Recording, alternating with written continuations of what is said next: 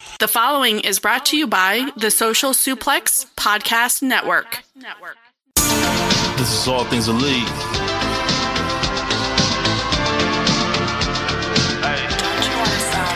Welcome back to All Things Elite. Load up the pod, man, it's on when we speak. Rich right here, let me warm it up for Austin and Floyd. Couldn't be no one but the boys. When it come to All Things Elite from the fan perspective, swear, man, it ain't no question. Hear from them first. Swear, man, they putting in the work. No, they had to get me for the verse. Social Suplex Network zone. Hours at a time in your headphones. Austin and Floyd on the microphone. Backing out on the rant, getting in the zone. Pulling up the show, give it 7 stars, you already know. Who else could it be but the show with the proclivity for positivity? I'm gone.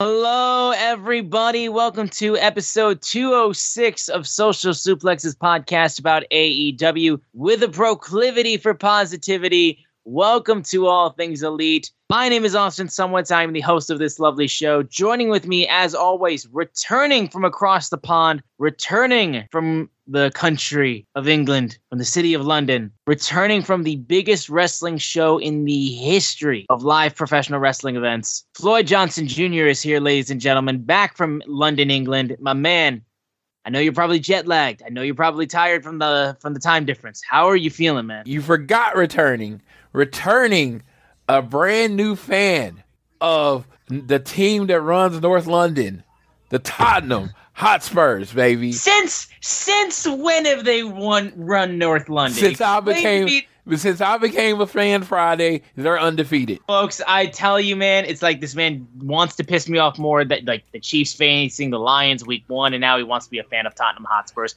Fuck that shit. Come on, you Spurs. Come on, you Gunners. All right, so yes, that was a new thing. I went and visited Tottenham Hotspur Stadium, and I waited a couple days because I didn't want to get caught up in it, and I've decided that is the football team that I'm going to follow. But most importantly, I'm actually going to learn how football works, because I literally couldn't tell you what. Only person I can tell you literally what they do is a goalie. They stop the other team.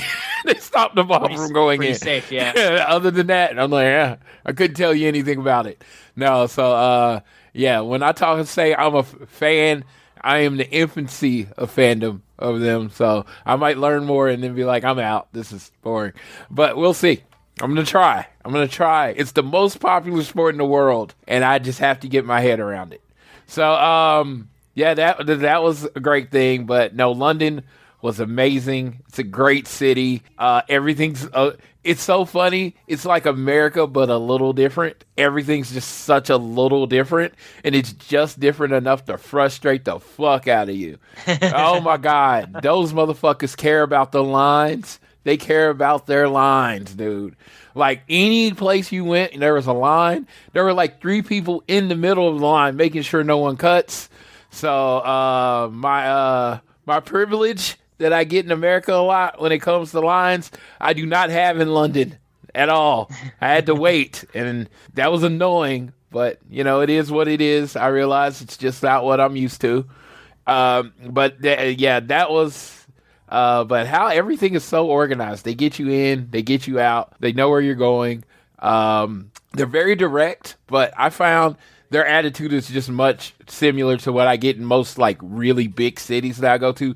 People don't have time to slow down. They want the information now, hurry up, you know, that kind of thing.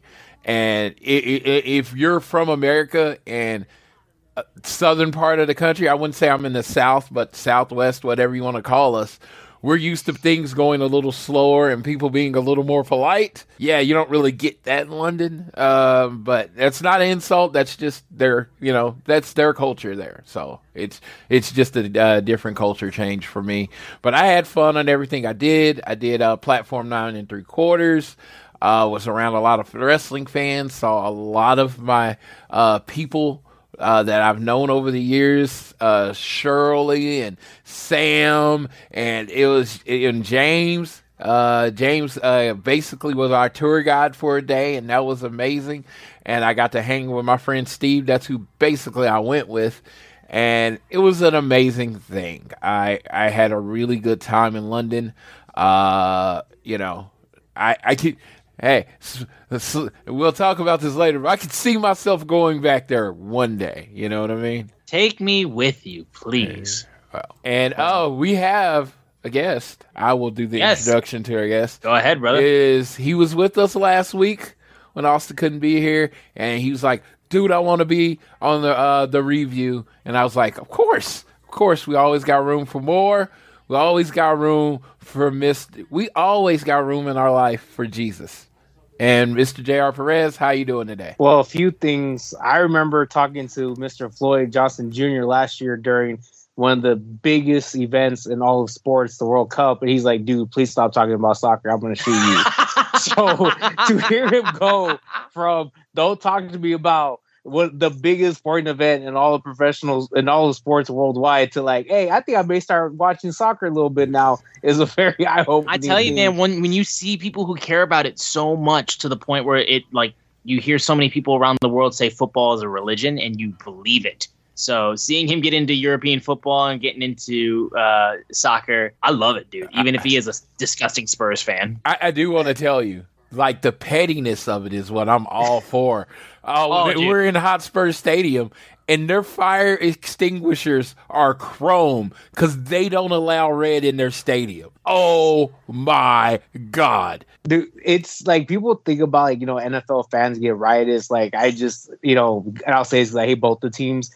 There was literally a fight at an In-N-Out after the Raiders and Niners game between the fans. But I'm like, you got nothing on what there are stadiums over there that don't even sell liquor because they can't trust fans. Like, that's how it's entirely. And if you think it's bad crazy. in the UK too, dude, just go across to like any like Spanish speaking countries and stuff like that, like or any countries outside of Europe too, like Italy or Spain or any country, like those games, dude, are insane.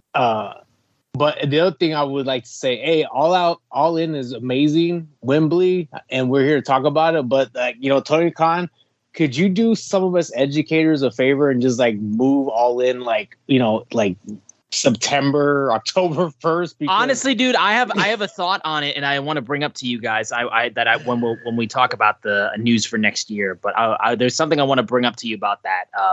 I'm just saying, dude, like All In and All Out, like, you know, is literally like All In is the Sunday before our, like, today was the first weirdest thing in the world, dude. It's the weirdest thing in the world. It's like the two biggest events in AEW history. The All In Out, the Sunday before school, and then like All Out is like the, you know, weekend. Yeah. So it's like, it's very difficult to try to make those trips work for some of us that work in education. Sure, dude. Sure. But no, well, I'll tell you what my thought process is about that. But we got a lot to talk about with the AEW All In review from London. Floyd, of course, giving you his thoughts from the show itself.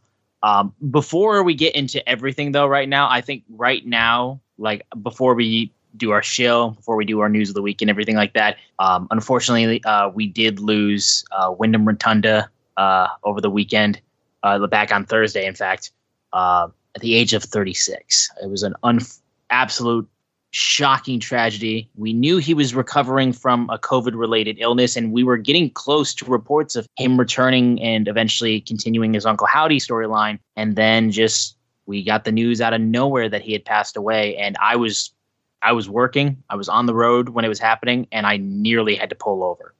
I couldn't believe it. It hit me like a ton of bricks. And we talked about it beforehand, and we want this to be, you know, more positive light towards Wyndham. If you haven't seen the tributes that WWE has done, when they did the one they did on SmackDown, the one they just did on Raw as we're recording this as well, Becky Lynch gave an amazing salute at the end of Raw too that you should absolutely check out. But I guess we'll just go ahead and give our best memories and our favorite moments of Bray Wyatt, of The Fiend, of Wyndham Rotunda. And JR, are you cool if you go first on this? I just wanted to do this first before we got into the nitty gritty of the show. Yeah, you know, when somebody that is very close to your age passes away, it's very numbing and surreal. You know, Wyndham Rotunda, I did the math correctly in my head, was 51 weeks older than me. And I was in the office getting our office ready for back to school, and I looked down on my phone, and I literally had to read that tweet from Triple H. I had to read it 3 times because it just didn't make sense. And I was on the process of getting done and leaving, and I literally got to my car and I just broke down crying. And people wonder, like, how can somebody that you've never met, have such an emotional effect on you? But it's 2 things. One, that all the 3 of us are here on this call, this podcast, because we love professional wrestling, and we, it's a big part of our lives. For me, professional wrestling my earliest memories goes back to when I was 3 years old, and at the age of 35. So for over 3 decades, I've been a professional wrestling fan, and some of the biggest, most important memories of my life is, around professional wrestling, things I've done with my family, my wife. It's a really big thing for me. And that's the reason why the other 2, as I mentioned, just like he was less, basically a year older than me. And you think about such a big loss at a young age, 36 years of age. He had a significant other in JoJo. He's leaving behind 2 kids. You think about his parents that lost a son, his brother, his sister that lost their brother. It's just, and you start thinking about your family, and you're thinking about, the most important things in your life, which is, for me, it is family. And it's just, it's a hard thing because you cry for them, and you give your deepest sympathies to them. And the thing that, a talent like Bray Wyatt had, just some of the memories, like, and I'm going to give 2 and I'll pass it on so I don't keep rambling, but like WrestleMania 31, when he wrestled The Undertaker, that was the first big wrestling trip and I took together. We were within the first year of our marriage, and we went to Levi Stadium and seeing him wrestle The Undertaker as one of the big storylines. It was something I was really excited about, to experience Bray Wyatt in person for the first time. The next one, and it's funny because it's the infamous Hell in a Cell match with Seth Rollins. I made that trek up. They had just opened up the Golden One Center in Sacramento, and that was the main event. Was Hell in a Cell was the Fiend versus Seth.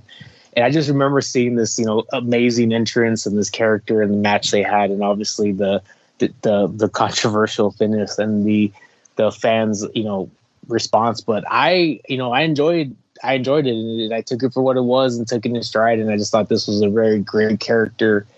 And then the last one was his last televised match. I think if I looked it up correctly, it was his only televised match. When he returned, was the Pitch Black match in San Antonio, and me and Floyd were there at the Royal Rumble, and just the creative mind that he had was very unique. And I really don't know if there'll be another person like Bray Wyatt in professional wrestling, because he was such a unique character. But I just give my deepest condolences to his family, because to lose a father, a partner, a son, a brother at such young ages, I can't even imagine what they're going through. So my heart goes out to them. So my flight to London was 9 hours, and I was trying to really stay on top of my money for the trip. So I decided I wasn't going to get the internet for the 9 hours. So I just decided to pass on it. Had a good trip. The flight was smooth, had a really nice lady next to me, got a lot of sleep. I get off the plane and I turn on my phone, and once I finally got it to pick up, I get a signal because, I was international. It was a message from Tiffany. She's like, it sucks that you haven't had Wi-Fi for 10 hours, because the first thing you're gonna do is get messages about Bray Wyatt dying. And I said, in my head, what the fuck? And I literally started looking other places. It wasn't that I didn't believe Tiffany. It was just, I just didn't believe the words I had read.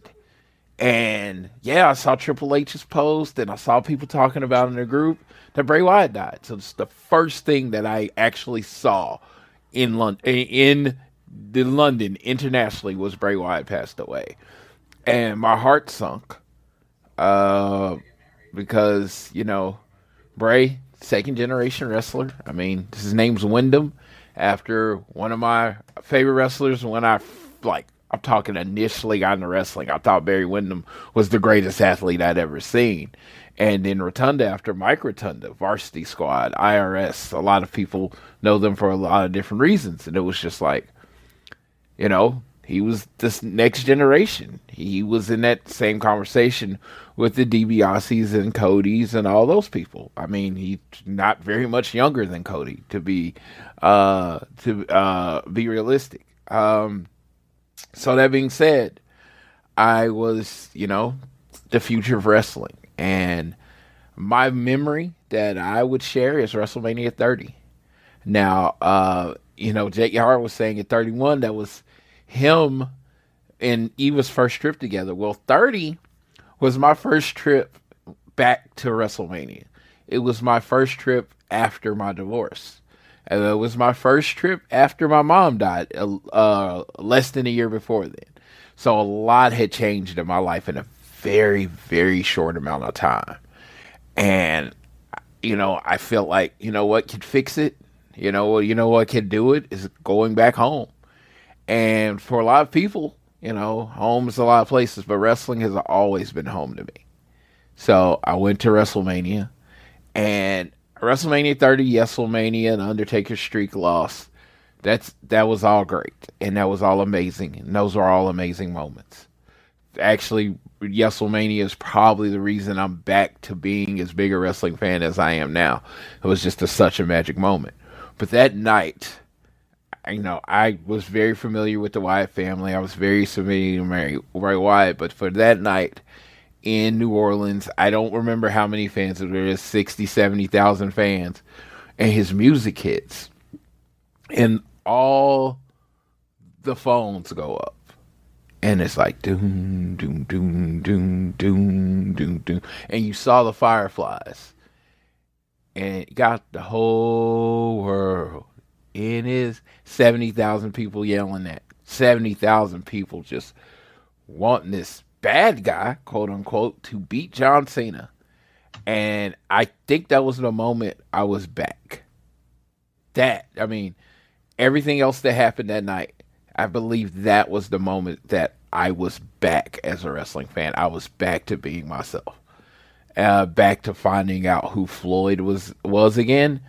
It was when I heard all of those people sing the song and have the flashlights. And that just showed me the power of professional wrestling and why I love it, the emotion and everything that comes along with it.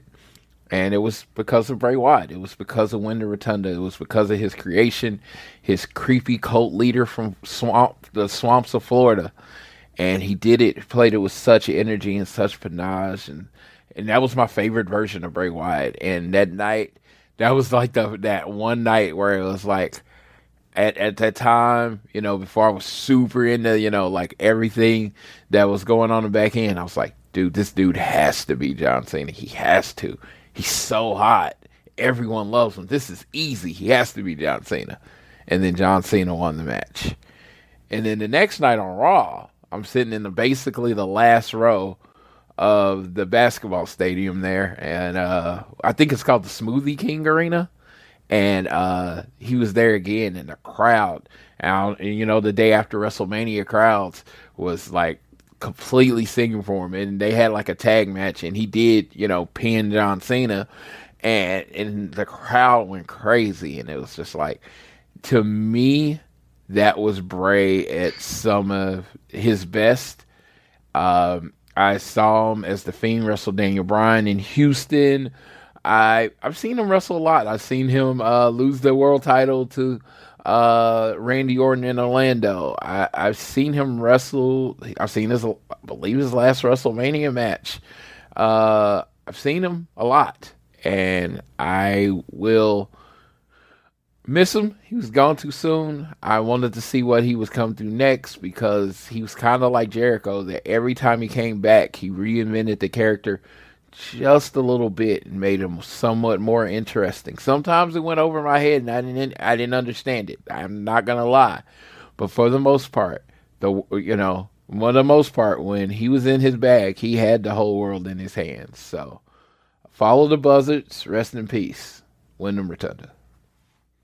Yeah, and then for me, my first experience seeing Bray Wyatt live was SummerSlam 2017 when he faced the Demon Finn Balor, which was a solid enough match. But again, the thing that you always notice with Bray is those fireflies. I feel like I saw Seth Rollins at a live event comment on that, where when he looks out and he sees people's lights up from their phones, he sees fireflies and he thinks of Bray and he thinks of Wyndham.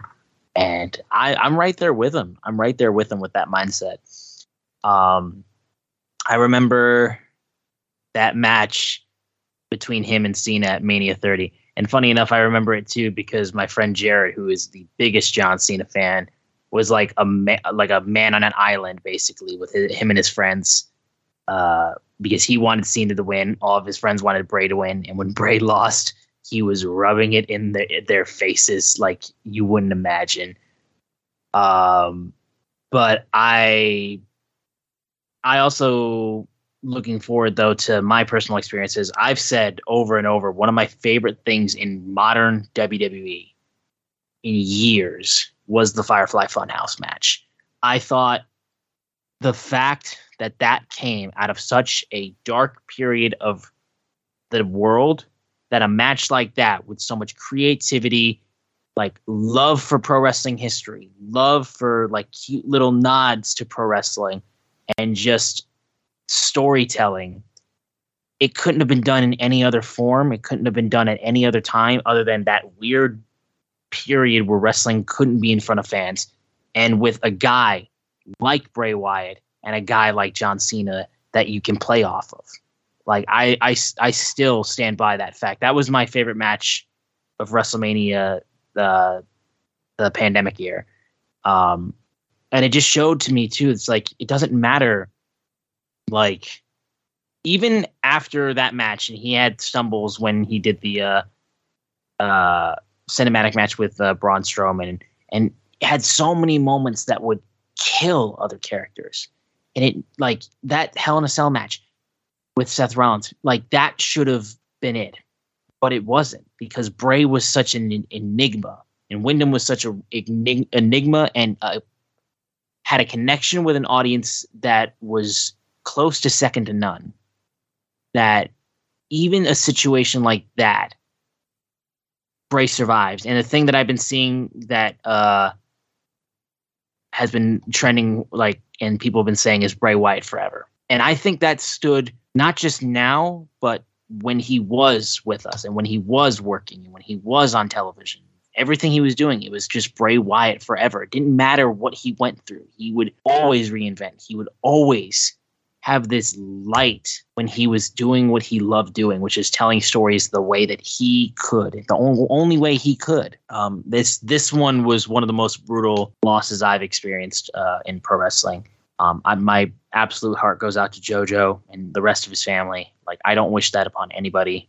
But yeah, it's a horrible situation, but it's seeing the way that fans have come to really show their support and everything. And, the tributes have been amazing. And I just know that people are going to look at Bray Wyatt as one of those guys that's like, you can't forget a Bray Wyatt. It's not possible. And you're never truly gone if your stories still get told. And people will be telling Bray Wyatt stories and Wyndham stories forever. So that's really all I have. It's a tough spot to start off the show, but I felt like we had to, because, again, this came absolutely out of nowhere. But rest in peace to Wyndham Rotunda, Bray Wyatt, The Fiend. Like, we all in the pro wrestling world will miss you tremendously. But we're going to get into the AEW portion of this show. So real quick, and we have to do this. We have to chill real quick. So, guys, we appreciate you guys listening to this show. if you could download it on Google or Apple Podcast, and if you listen to us on Spotify, wherever you choose to listen to us, please share us with your friends, family, coworkers, whoever you wish. You can also leave a rating and review and subscribe so you don't miss an episode. Follow us at AT Elite Pod on Twitter, at Social Suplex are the guys that make this show possible. You can check out all the other shows they have on their network. I am at Austin Szumowicz, SZUMOWICZ, and Floyd is at Floyd Johnson Jr. on Twitter. And you can also follow JR at Lucha Professor. Now, the big news of the week was that at the conclusion of AEW All in London, they confirmed we're running it back. 2024, they're coming back to Wembley Stadium for AEW All in London 2. August 25th. Huge announcement. So, Austin, August 25th, 2024. I only got one question, Austin. Yes. Are you in? I'm going to try my absolute damnedest, dude, but you got to keep in mind, dude, it's football season. Oh, no. And you know what? The one thing I won't do is if people have to work, I'm the first person that understands. Yeah. First person. I get it. But with the year's time knowing it, I feel like it's a lot more possible for me to be able to make this happen. Because like I said, I've wanted to go to London for the longest time. So if I can make that happen, I will absolutely do my damnedest to try. We need to put in a call and, Oh, I will. No, like I said, I got a year's time, so we'll see what I can. I'm hoping to catch a Tottenham game at some point next year. My friend Simon, huge Tottenham fan. Like this year, they played, I think that Saturday before it. Yeah. And if it wasn't a home game, I don't believe. But no, that was because that was the there was some trash. It was Bournemouth, and they won on Saturday. Yeah, it was 2-0, and it was on the road at Bournemouth. Yeah. So hopefully next year, within that period of time, they have a home game I can go to, because that's actually another thing that would shock people to know that's on my life bucket list is to go to a football. That's mine too, match. Dude. That's mine too. Yeah, just the passion and the fanhood that comes with it. I'm excited for that. So if you could make it, that'd be cool. And maybe we can go see Arsenal get smashed by someone, because That's not. We only get smashed by Manchester City. Blue greater than red, sir. That's all I know. Don't care. And coming from the guy that says Red Kingdom, dude, I can't believe you're saying so. I do not say Red Kingdom. I say Chiefs Kingdom. The song is called Red Kingdom. I say Chiefs Kingdom for life. So okay, whatever. But regardless, with the news of All In 2 happening in London next year, August 25th, 2024, I had an honest to God thought that I wanted to run by you guys, because of course we know this Sunday is All Out at the United Center. 7 days after All In, we have another AEW pay-per-view. Effing painful. It's painful, but I do think this is a one-time thing. I honestly think, and I want to run this by you guys, and I want you to tell me if I'm out of my mind for thinking this or if I'm onto something. I think if this is where this is headed, I think we are headed to the point where the All Out pay-per-view will be retired. I think because All Out specifically, for the time that it was created, was linked to the Now Arena, formerly known as the Sears Center. It was the only venue they held that show, other than the pandemic where they were forced to hold it in Jacksonville. But other than that, it was always the Now Arena. This year's the first time they're doing it in the United Center, and it feels like at this point they've kind of come to the conclusion that that's where we got our start. We will always have a place in our hearts for that venue. But that's where Dynamite's going to be this year. That's where Dynamites are going to be, and we're going to do big shows we're going to do big venues for big shows, because they're out to make money at the end of the day, and you want to get the most tickets sold for your pay-per-views. So honestly, I wonder if they're going to go ahead and just retire All Out. Am I out of my mind for thinking that? Because that's honestly the thought process in my head. Because 2 pay-per-views within that little time frame at this time of the year is not possible. Let's get JR's thoughts on that first. I'll try to summarize as quickly as possible, because everyone knows how long-winded I am. I have given up trying to figure out what rules are applicable to AEW, because yes, I agree with you, Austin. This meant to do a pay-per-view, 2 pay-per-views within 7 days. I think I'm going to say just from a fan perspective of being home is a kind of a costly endeavor. I think people who are trying to make both shows, you have to realize one show is made for Europe. I'm going to say Europe specifically, because London is a centralized location for people to travel to. Like, I can tell you from experience, I'm sure I said this last week, I took a 3.5-hour train ride from London to Paris. I can't get out of California in 3.5 hours. So, like, that's why I say with London, it's to all Europe. Whereas All Out is geared towards American fans, because obviously it's in America. So to try to make both shows, I think is like, you're just doing that to yourself, to try to carry that burden if you're a fan and try to make both shows. As far as the cost of pay-per-views, yeah, it's $100 for 2 pay-per-views in 7 days. I will say this, for me specifically, technically both the pay-per-views falls in 2 different paychecks. So it doesn't matter to me if it's August 15th or September 15th. It's still a separate paycheck. Now, as far as, I think the bigger issue, though, is trying to plan like the storylines for both shows, because like obviously you're gearing towards All In, like, and you should, because that show was for 80,000 people compared to, I don't know how many tickets they sold because I'm not on Twitter anymore, but whatever they put so far for All Out and for the United Center. So as far as like you're saying, retiring it, yeah, like if this was WWE, I'd be absolutely, why are you doing this? But AEW, which we've all known, the reason why it was created goes back to the Elite has cultivated a dedicated fan base that supported the creation for which became All Elite Wrestling. So I think fans would be, because of their dedicated audience, would be willing to still pay for both pay-per-views no matter what. I think I would just say combined, if their pay-per-views average 150,000, each, that they would combine to do 300,000 total between All In and All Out. But I definitely see your logic, though. Like, it makes sense. It's like, hey, we're going to move on, but I don't know if they would like the potential feedback by getting rid of what was considered a traditional thing in Chicago to do every year, because tradition. But they go to Chicago every other month, dude. I don't disagree with you, but that has been the tradition, was going, hey, from 2018, 19, then 2021 and 2022, and this year is like we do All Out in Chicago. So I think your logic is very sound, but I try not to use like whatever rules we've learned in wrestling to be applied to AEW, because I don't think the rules apply to them. No, and let me say this. Rules do apply to them, but they're making their rules as they go. They're not going by WWE rules or any other wrestling rules they are doing what's best for their company, which is how every company should be run. Only thing I could think might happen with All Out is it get pushed back a week or moved up to somewhere more in the middle of the summer. That's what I could see with All Out, is that it get moved. But I don't like, the only thing is I was thinking moving it back, but then you run into the stadium show in New York. What's it called?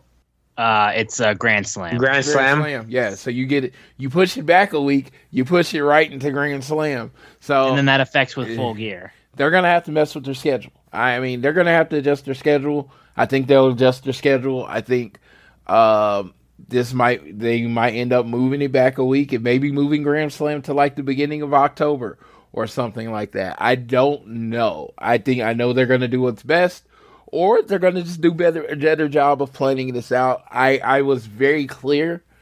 If you wanted to go, I mean, I think All In turned out great, but I always said the smart thing to do for me would have been make All In a love letter to professional wrestling. Have people from New Japan, have people from Impact, have people from all the wrestling companies put on an all-star show, maybe with 2 AEW focused matches, and then save the AEW matches to All Out. That's what I would have done.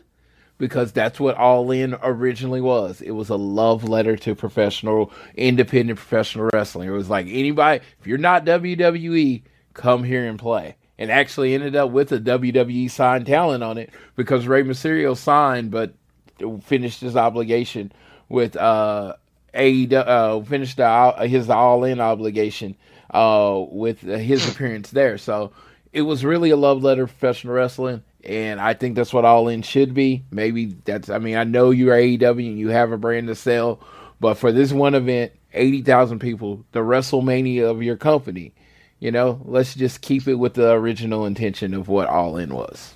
All right, fair enough. Like I said, I wanted to just bring that up because it was a thought that went through my head, but it's really going to come down to what AEW ends up doing with their schedule anyway. So, dude, I would cry so hard if they got rid of All Out. I get it, dude. I get it. So we are. If I'm doing math correctly in my head, we are going into the 5th year of AEW. By the time we get to a Double or Nothing 2024, that would be we just finished the 5th year, right? Or were we entering? Someone help me with math. No, we'll be start. So this is the 4th year. Yeah. Somebody help me, please. Yes, next year. Okay. I try to help you think about this. Me and my wife got married in 2019. Next year is our 5th year anniversary. Okay, so we're in the 4th year. So as we go, after we hit Double or Nothing 2024, that would begin the 5th year of AEW for all intents and purposes. So the one thing I was going to say with that, we are entering, I think, a new territory for AEW because now that we've gotten a full 2 years post-pandemic, they're going to, I think Tony Khan and company is going to do things that is drastically different as they try to expand their global market to become a global wrestling promotion. So what AEW has been from 19 through the pandemic, 2021, 2022, and this year, I think is going to be different than where they plan a future. As I'm sure by the time we get to the show, there's more information that they broke at that press conference of new things that are going to be coming to show how this is going to be a different company than what it started as. All right. Well, I just wanted to bring that up. We can then move over now because Floyd has been promised 15 minutes of negativity. Now, again, we know he just came from London. He had a brand new experience in a brand new country. And, it wasn't all butterscotch and candy. Wasn't all tea and crumpets. There were some problems. So I will step back because Floyd's going to allow me to go off too. Don't you worry. Y'all know what's coming with me. But I'm going to step back and I'm going to let Floyd go a little bit negative for a moment. We're going to get the negativity out relatively quickly in this show because it's mostly nothing but positive for the rest of the going of this show.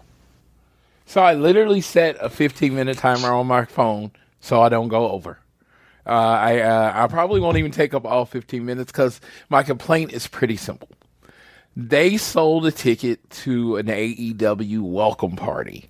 When you bought the ticket, it was $60.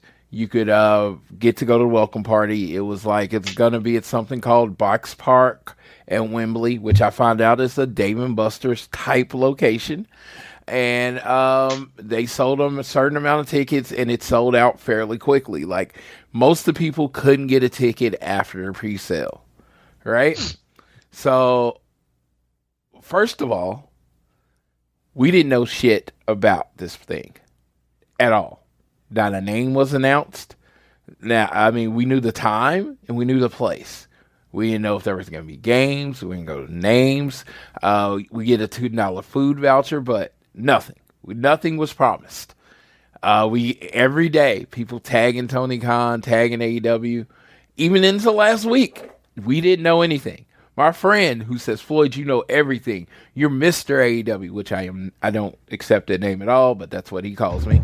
He says, you're Mr. AEW. You know all the stuff that's going on. I was like, I have no fucking clue. We get off the train. We get off the train and we're walking up and he's asking me all these questions. I'm like, I don't think you understand. I really have no fucking clue. I know we're supposed to show up.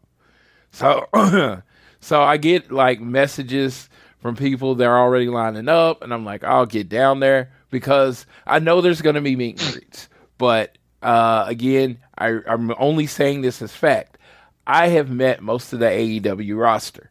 So with it being the welcome party and it's UK, and a lot of these people in the UK have not got to meet their favorite wrestlers or meet their people in AEW, I figured I'm just going to go out back, hang with some people, see my friends from the UK. I'm nearly not going to worry about meet and greets, so everybody gets a chance to meet and greet. I had decided that. JR, you're with me. Didn't I tell you I wasn't worried about meet and greets?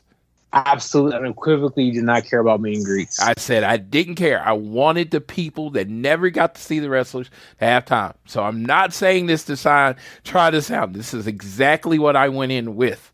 And I just wanted to hang out. Dude, I get there.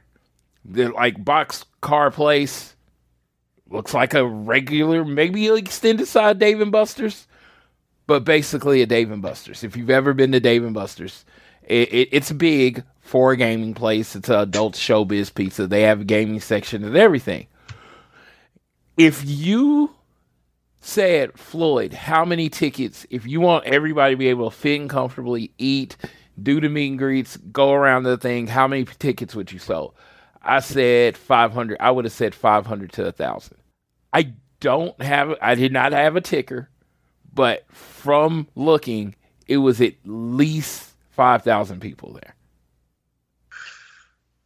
So I will say, tentatively soft number, there was about 4 times as many people there that I thought should be. So I get in line. The thing starts at 10. We get in line at 9:45. Right? It literally takes us 2 hours to get in. The thing's only from 10 to 2. And it took us to 11:45 to get in. And they didn't start opening the doors on time. So once we do get in, they have this merch thing. I'm trying to get into the meet and greet line. Can't find the meet and greet line. I go up the stairs because it looks like there's lines pointing upstairs. And the lines upstairs was to get in the merch line. Guess what I had already done? Got to the merch. Well, I say, I just want to see if any of the merch is different. The dude says, the line's moving fast. Go back in the line. I was like, dude, it took me 2 hours to get in here. If I stand in this line just to see what's up there, just whatever's happening is going to be over. And I just, again, British people are different. I'm just different country. I got to play by different rules. He was probably just being direct, not rude. So I back off. I'm already annoyed because I've been in a line for 2 hours, right?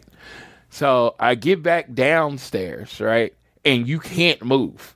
It takes me roughly 10 minutes to get downstairs because it is wall-to-wall people, right? Get downstairs, get to moving through, looking around, still to this period of time.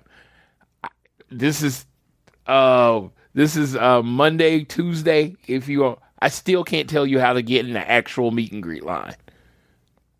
Still can't. I went and looked at the game stuff. I was able to scan the figure and get the 1 to 1,000 Jamie Hayter all-in figure. So that was cool. Then I had the $10 voucher. So I look at Steve. I'm like, dude, I'm at least we waited 2 hours. I'm going to at least get my free food. I saw my friend Shirley, gave her a big hug. I love her. Looked around, didn't see Simon. My friend Simon at all. That's who I was excited to see. Didn't see Simon. So we went and got these food. Forgot what the shit was called. Yorkshire. It was a Yorkshire pudding. Yorkshire sandwich. Oh. Yeah, and it was so I get the Yorkshire sandwich and I take the drink, and it was a beef Yorkshire sandwich, right? Now, when I tell you, people are gonna take this like I said it was disgusting. It wasn't disgusting.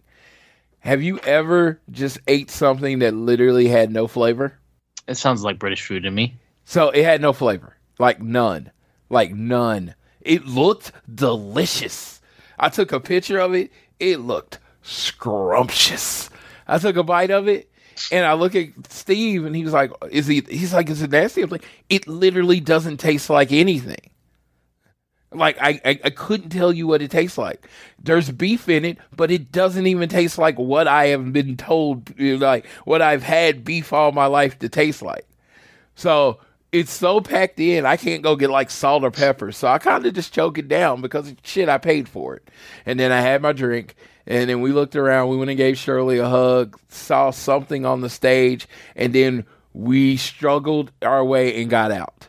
And then we left. And I am very big on this, what I'm about to say. So I really want you to think. Me and JR talk about wasted money, and I always say there's no such thing as wasted money. You get an experience, you get this, you get that. There's no such thing as wasted money. So understand when I say this, I wasted $60 going to that event. I never say that. Ever. I'd rather just gave AEW the $60 and walked away than what happened. If you were a fan of AEW, if you had no experience with AEW and somebody brought you in to introduce to it, and you're like, oh, this is how their company runs, and you would leave. And you'd be like, I don't mess with that company. Because it was the most disorganized attempt at being organized I'd ever seen. And again, that's why I put this in the 15 minutes of negativity, because this is not who I am. I want to enjoy every experience. But I am speaking for the people that are fans that don't get these experiences all the time. Yeah, shit, it's old hat for me. But for the people that don't get the experience, it was literally the worst thing ever. London, not me, not Floyd. This is not about me. London and the fans of London and the fans of the UK that came out to AEW the first time deserved way better than that. So I didn't make it the whole 15 minutes. So if y'all wanted to ask me any specific questions about it, I'm going to leave that open to you for the next couple. If you wanted to say ask anything. No, that does sound rough. I will say 1,000%. Dude, you could have met. I've been to conventions where shit is just not organized and things are just like, who put this together? Who allowed this to happen? What was the logistics going into this situation? And to me, yeah, you rent out a Game & Buster's style venue and you only have room for like maybe 500 to 1,000 people, and you book 5,000 plus for fans. You're out of your mind. Yeah, and I want to say, you would have had a better experience literally just standing outside watching wrestlers walk by and getting pictures with them. Because when I walked in, I passed Santana, I passed Thunder Rosa, I passed Will Hobbs. I was like, what's up? Got my dap, like, hey, everybody. Because I knew if I wanted to picture with them, they're going to be in there. No, that was the last time I saw any of them. Because that place was that packed. I was going to say, one of the best things about AEW is that it creates like that tight-knit, like kind of family community, because it's like, I don't want to say it's a mom and pop business, but it's like it's Tony Khan and people that are close to him that run it. What's one of the worst things about AEW is that it's a tight-knit family-run company, because when you are trying to expand and become global, there are certain things you have to address. There's key contributors you have to bring in. So when you have 80,000 people for All In, you probably should, and you're doing a fan fest, you probably should book something like WrestleMania Access. And if you don't have that infrastructure to do, you probably should contract it out to somebody who knows what they're doing. And so that's what that screams to me, is like, you don't know what you're doing and you're trying to do something, you don't know what you're doing. And as Dusty Rhodes said one time to a wrestler, don't do shit you don't know how to do.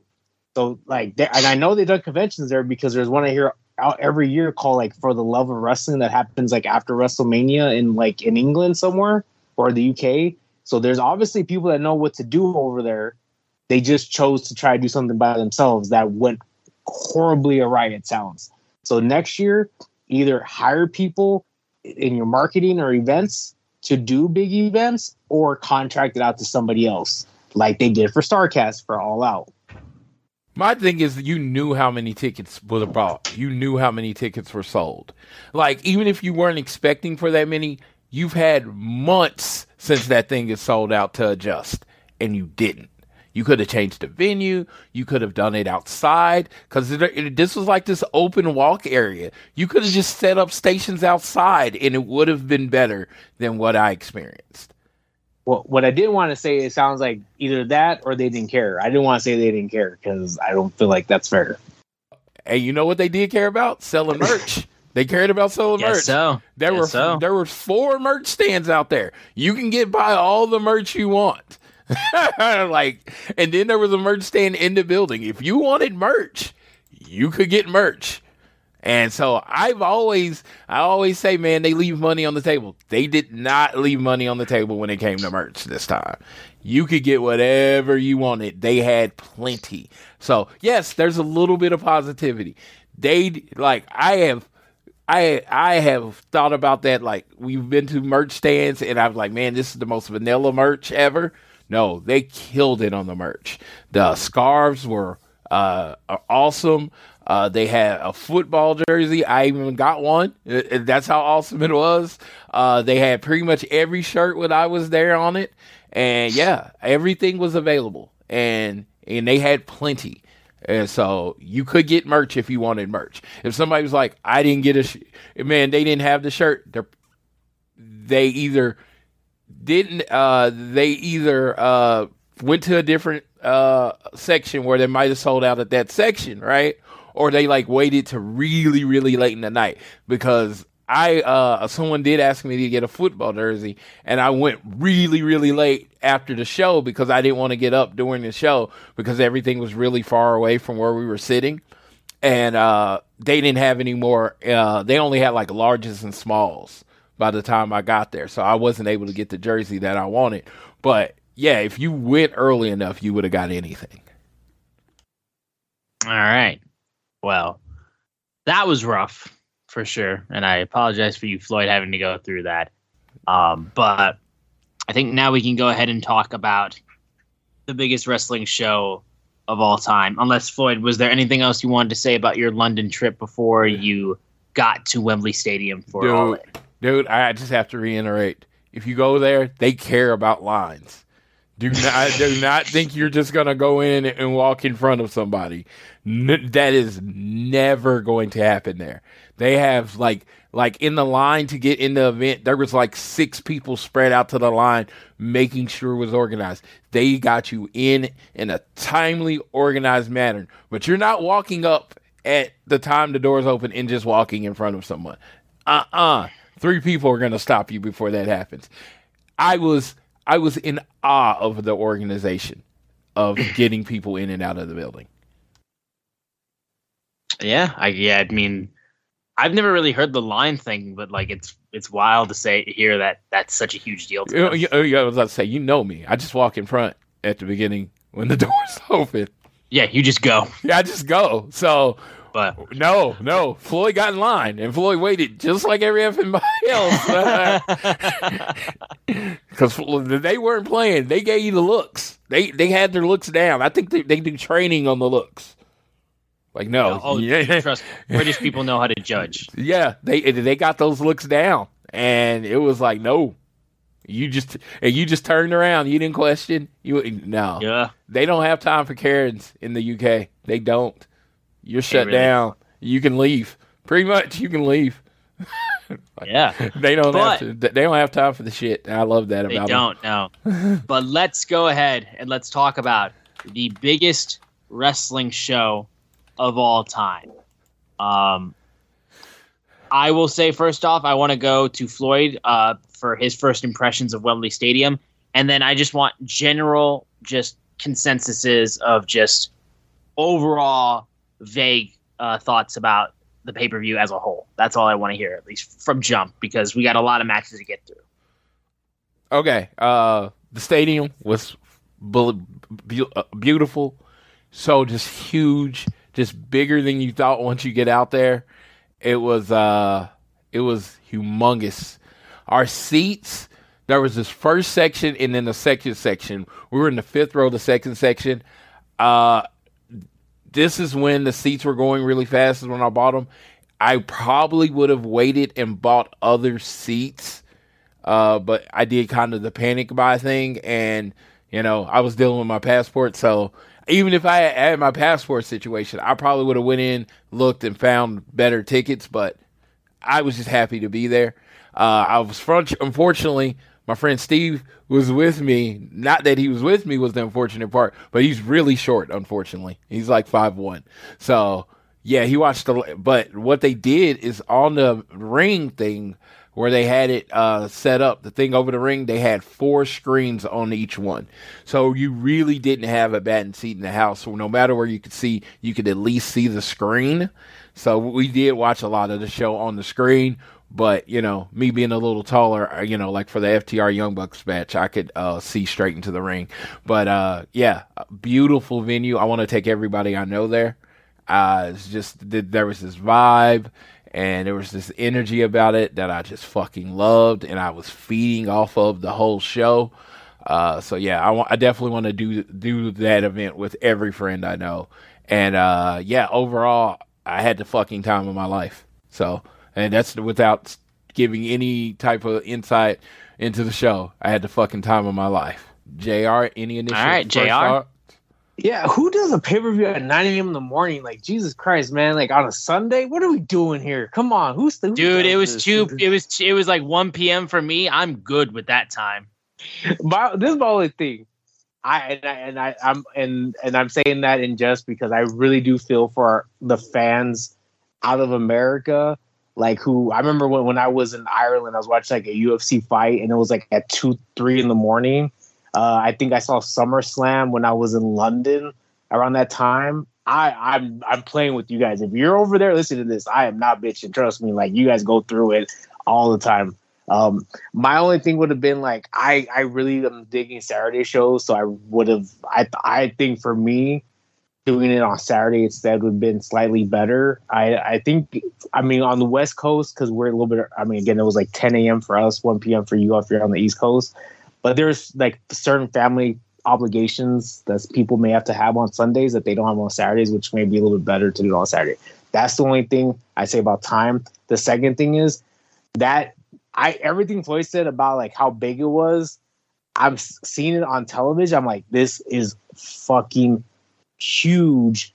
And I'm like, man, wrestling is really not meant for stadiums because that stadium is massive and that ring looked really small in that stadium, even on television.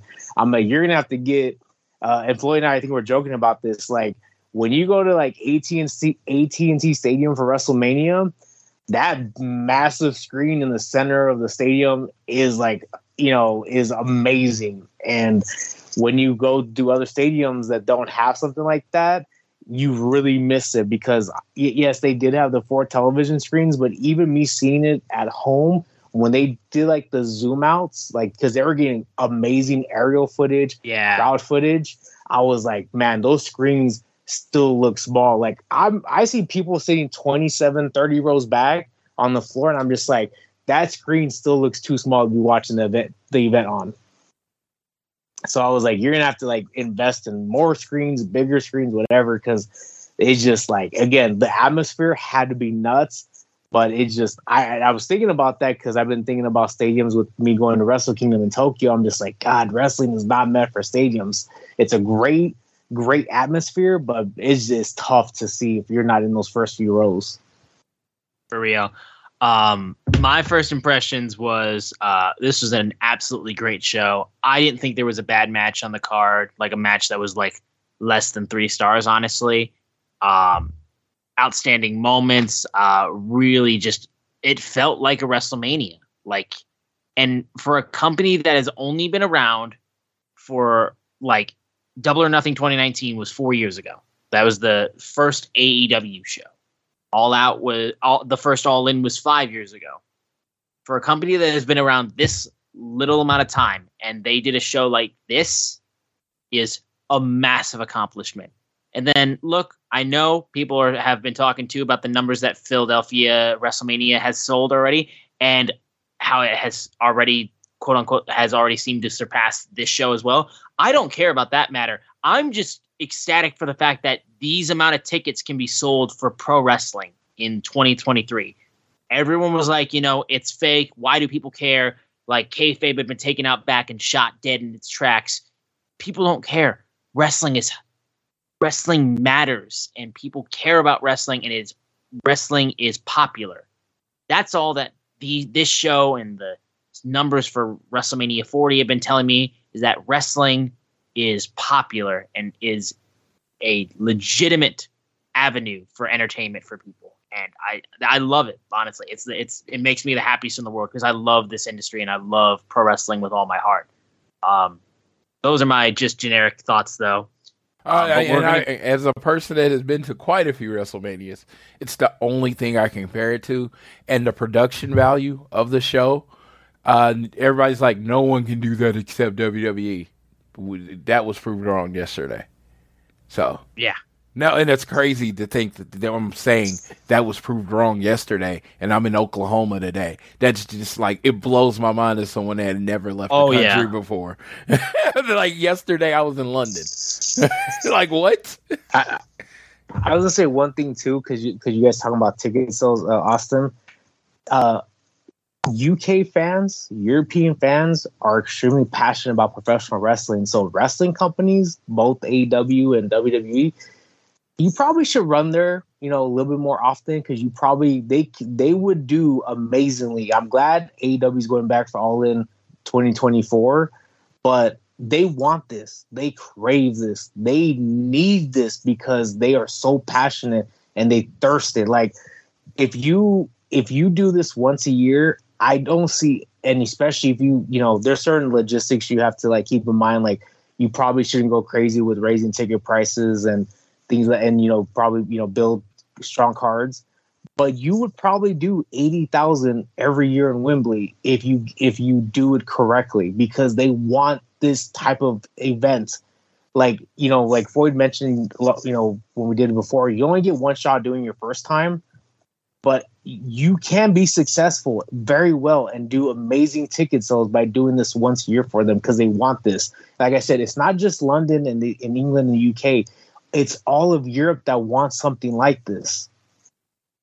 Yeah. Well, just international wrestling too, whether it be the Puerto Rico show for WWE, whether it be this show for AEW, like the want and need for international wrestling is so high. So I hope that we just get to see more pay-per-views in different countries.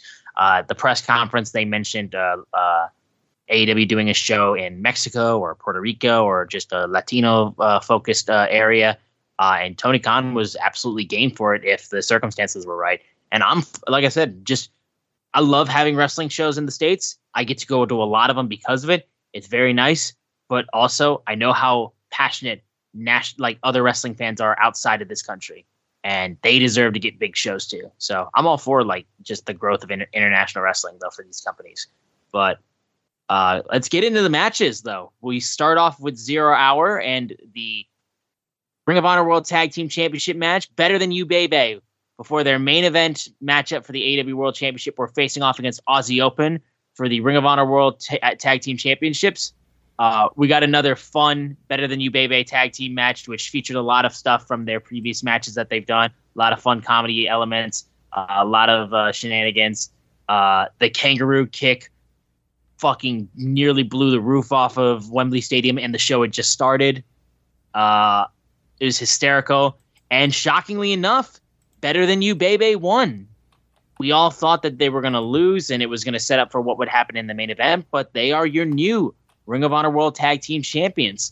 It was a fun match and definitely the match that you want to use to open the show. And the only thing else that came before this, I will say, was that they got Grado on the show.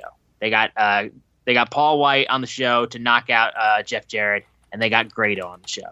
So honestly, that was the only thing that came before that. Shouts out Grado. Whoa. UK's on Olympic. Absolutely. No, I'm not trying to pass over Grado. No, you pass over Go-Go. He's not on TV. I don't give a fuck. Anthony Ogogo. Hey, the only Olympic medalist in this ring. Put some respect on his name, okay? Don't put him and Paul White next to a scale. Oh, yeah. That didn't turn out well. Bro. Yeah. That just give me flashbacks now.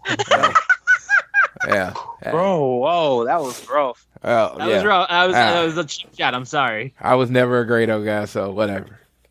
Anthony Ogogo. Grado for life. I'm Grado all the way before I'm a go-go. I'm sorry. Yeah. Well, yeah. Olympic medalist. He was not a gold medalist since I got jacked, but Olympic medalist Anthony Ogogo. But yeah, that happened. My thoughts on the tag match. It's the only only result of the whole evening that got me upset. Oh yeah. Come on, have we not been friends long enough? Real tag teams over everybody. The fact that you're gonna take but Floyd, they have a name. That you take this makeshift 2-month-old tag team and put them over one of literally the best tag teams in the world. Aussie Open. Aussie. Oi, oi, oi. Oh my God. Like, literally, their matches. One of the few UK's own that didn't win. Well, they're from Australia, because that's why they're Aussie Open. Yeah. Just throwing that out there for you, sir. I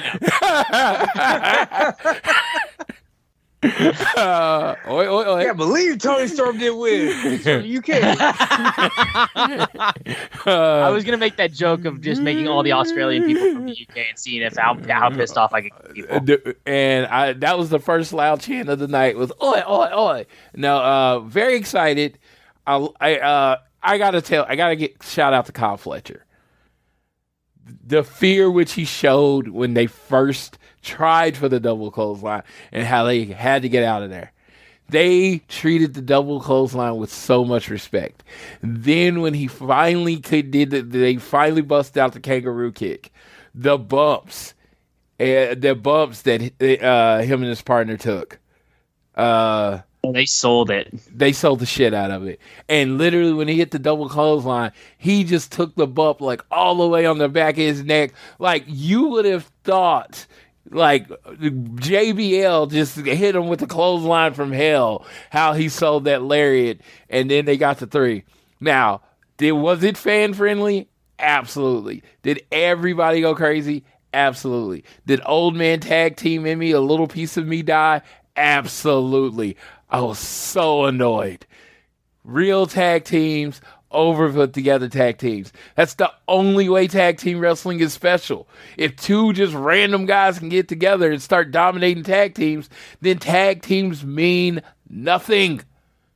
Tag team wrestling for life. Aussie. Oi, oi, oi. JR?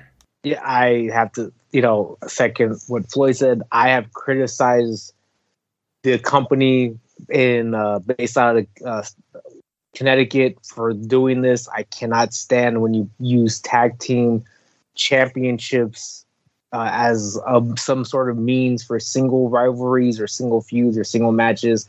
I'd never liked it. I think it's disrespectful to traditional tag team wrestling. With that being said, I thought it was a great, fun match. I think all 4-man put on a heck of a performance. I really enjoyed it up until like the finishing, the ending, because it's just, again, it was like, why? I don't get it. But hey, it is what it is, though. And I laughed about the kangaroo kick because I said, I was off by a week, but I was like, they're going to release a shirt. This is going to be a thing. They're going to make a shirt. And as God is my witness, as soon as they hit 3, Pro Wrestling Tees and Shop AEW dropped the kangaroo kick shirt. So it looks ridiculous. Someone said they must have used the same designer as the Orange Cassidy shirts. I believe it, honestly. But yeah. I wonder if really anyone's gonna truly believe that I was being serious about the only people from the UK that lost. I truly wonder if people were gonna think I was serious about that, though. Regardless, anyways, we had a cut to the crowd afterwards. And Mercedes Moné was in attendance. Shout out to the Wyndham armband as well. But can I get her a better seat though, yo? Yeah, honestly, it didn't seem like a box or anything like that. If she ain't gonna be, I don't think a 30-pound seat.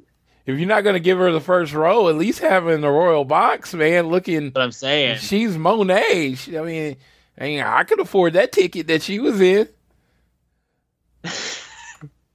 The hell? That was about a 40-pound seat. Yeah, I was like, what the hell is that? And I'm like, and some strange white dude was next to her. I have no idea who that was, but oh yeah, he made me uncomfortable. Look, strange white dudes next to Mercedes, that doesn't seem out of the ordinary. Yeah. Like, people are weird around her. But final match of 0 Hour. The FTW Championship match between Jack Perry and Hook. People don't care about this match. They only care about one thing. Floyd, I'm going to start my 15 minutes at this point, honestly, for real. All right. Well, we should at least go over the result really quick. You do that, bro. You do that. Yeah, okay. I'm setting up my timer. All right. So Jungle Boy and Hook came out. Hook, everybody reacted the way they were supposed to. Jungle Boy was the heel. I thought, to me, as a person that has not been that big on Jungle Boy, I thought this was some of his best, most believable heel work, and how they used the car. And during the match, he decided that there was a spot with Hook on the glass, and he's like, this is real class. Cry about it to the screen. And this was in reference to a story that came out. If you listen to the show, you probably already know about the story, that there was a bit of a disagreement at a Collision between CM Punk and Jack Perry on the use of real glass in a promo, and how they disagreed on whether it should be used. This is all speculation. I don't get too much into whether the backstage politics. From all I know, it happened. They decided it was Jack Perry and CM Punk had a disagreement. They decided not to use the glass or whatever, and he said if he allegedly said, if you want to do that, take it to Dynamite. Neither here nor there. They're trying to set a different vibe on Collision. I understand it. Jack Perry also has a way that he's been used to doing things, so I understand that. So I don't take a side because I don't do in wrestling, but that is the facts as they have been reported. Jack Perry made made a point to bring that up during that. The end of the match came after some cross faces, and then Hook put Jack in the Tasmission, and Jack tapped out. Hook is your new FTW champion. I don't know if this is first two-time FTW champion, but he is the new FTW champion. The crowd went wild. JR, what did you think of this match? It was fine. I like Hook. I really enjoy his... I'm just impressed by his athletic ability, but I don't want to say I dislike Jack Perry. I just feel very indifferent about him. It's like, if you ever seen the movie with Sinbad called First Kid, where he plays like the Secret Service for the president's child, and he goes to like a rich private school, and there's like that bully at the rich private school. That's who Jack Perry reminds me of, and I just he just seems like an actor playing a role that just doesn't. I don't know. It just doesn't click for me. Again, it's not that I don't know if I will eventually hate it or like it. I'm just very indifferent about it, and I keep saying it. I think in order to get him over as a heel, put him with Don Callis, because Don Callis is a despicable piece of shit and will be a great talker and a great mouthpiece to help get Jack Perry over as a heel, because I just don't feel very strong about him. And I think by not feeling strong about him makes me not really care about his matches. All right, let me start my timer. Let me warm up my voice too. So, timer started. Okay. So, let me preface this again, that this is over using fucking glass in a fake pro wrestling match or a fake pro wrestling segment. This is what this is over. Fucking this childish, dumbass shit. Okay, so yes. Jungle Boy Jack Perry, during his match, feels the need to go, you see that? Real glass, go cry me a river. I guess he's a fan of Justin Timberlake or something. So that happens. And then that would lead into the start of the main card, which opened with the Real World Championship match between CM Punk and Samoa Joe. Reportedly, after Jack Perry's match, but before CM Punk's match, either two things happened, because it's a he said, it's literally Limp Bizkit. It's a bunch of he said, she said bullshit, whether it be who started the whole ordeal. Either A, Jack Perry got in Punk's face, checked him. Then Punk proceeded to then get in his face to respond to that. Jungle Boy Jack Perry came at CM Punk, which ended with him getting choked out. Or Punk got in his face, and there was arguments, and Punk maybe swung And then regardless, there was a fight, and then it ended with Jack Perry being choked out. So regardless of the whole situation, apparently it just all seems to end with Jack Perry getting choked out. That's the one thing that at least somehow seems to be consistent. It is being reported that Jack Perry was sent home. Tony Khan did mention at the start of the press conference that there was an altercation. He would not comment on it from that point, but there was an investigation going into it. There are now being reports that both men have been suspended. That has not been fully confirmed yet. I've seen that floating around, though. But the train has started up. You know, even after the biggest wrestling show of all time, a show that had 81,035 people in attendance, you just can't help yourself. You have to talk about CM Punk. But the problem is, the only thing you can talk about with CM Punk is that he's an asshole. I wake up this day, oh, CM Punk's an asshole. Okay. The next day, CM Punk's an asshole. The next day, CM Punk's an asshole. I'm sorry. Can we tell a new story? Can we tell something different? Can we have a new development in this? Because it just seems to be the same shit every single week with this bullshit. So again, I will repeat, this is overusing fucking glass in a wrestling segment. One guy being like, we don't do this on this show, which also I jokingly was like, well, he said we don't do this on Collision. He didn't say anything about doing it on All In, so I don't get why you're being so pissy about it. But also, one guy says we don't do that with a little bit of safety in mind to it, and then the other guy, no disrespect, acts like a kid who just had his Game Boy taken away from him. That's the way I take it, dude.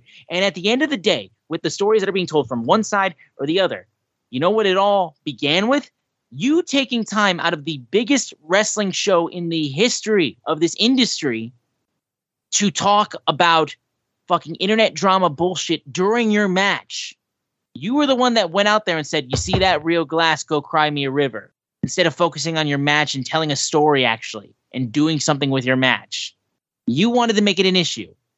So again, as I've said before with this situation, y'all continue to want to fuck around and find out like you don't know how this is going to end. Like I said, you poke a bear and it bites you and you get mad that the bear bites you. Don't poke the fucking bear. I've said this over and over. And again, the cycle continues. It just continues on a different day and with a different person and with a different type of thing that happened backstage and a different thing that people are arguing about. Like, can we do something different? Like, there's nothing new out of this. There's nothing new out of this. And I'm sorry, but Punk and Joe showed you in their match why they are here, why they do the things that they do, and why they do it better than anybody else. People still are talking about Punk and Joe's match because they didn't do a ton, but they still killed it. It was literally one of the best matches on the card. I don't feel hyperbolic in saying that. Call me a fanboy if you want. I really don't care. But that was one of the better matches on the card. Like, it would be at least top 5 for me. At least. But you get mad because you can't use real glass in your stupid fake wrestling segment, and then you get pissy about it, and then you get mad enough to get into somebody's face, and it ends up becoming a fight. Like, there's no reason why there should be a fight about this. And the reports are coming out now that basically Punk is getting, like, so frustrated. It's like, I hate it here. Saying things like he thought about, like, legit quitting again.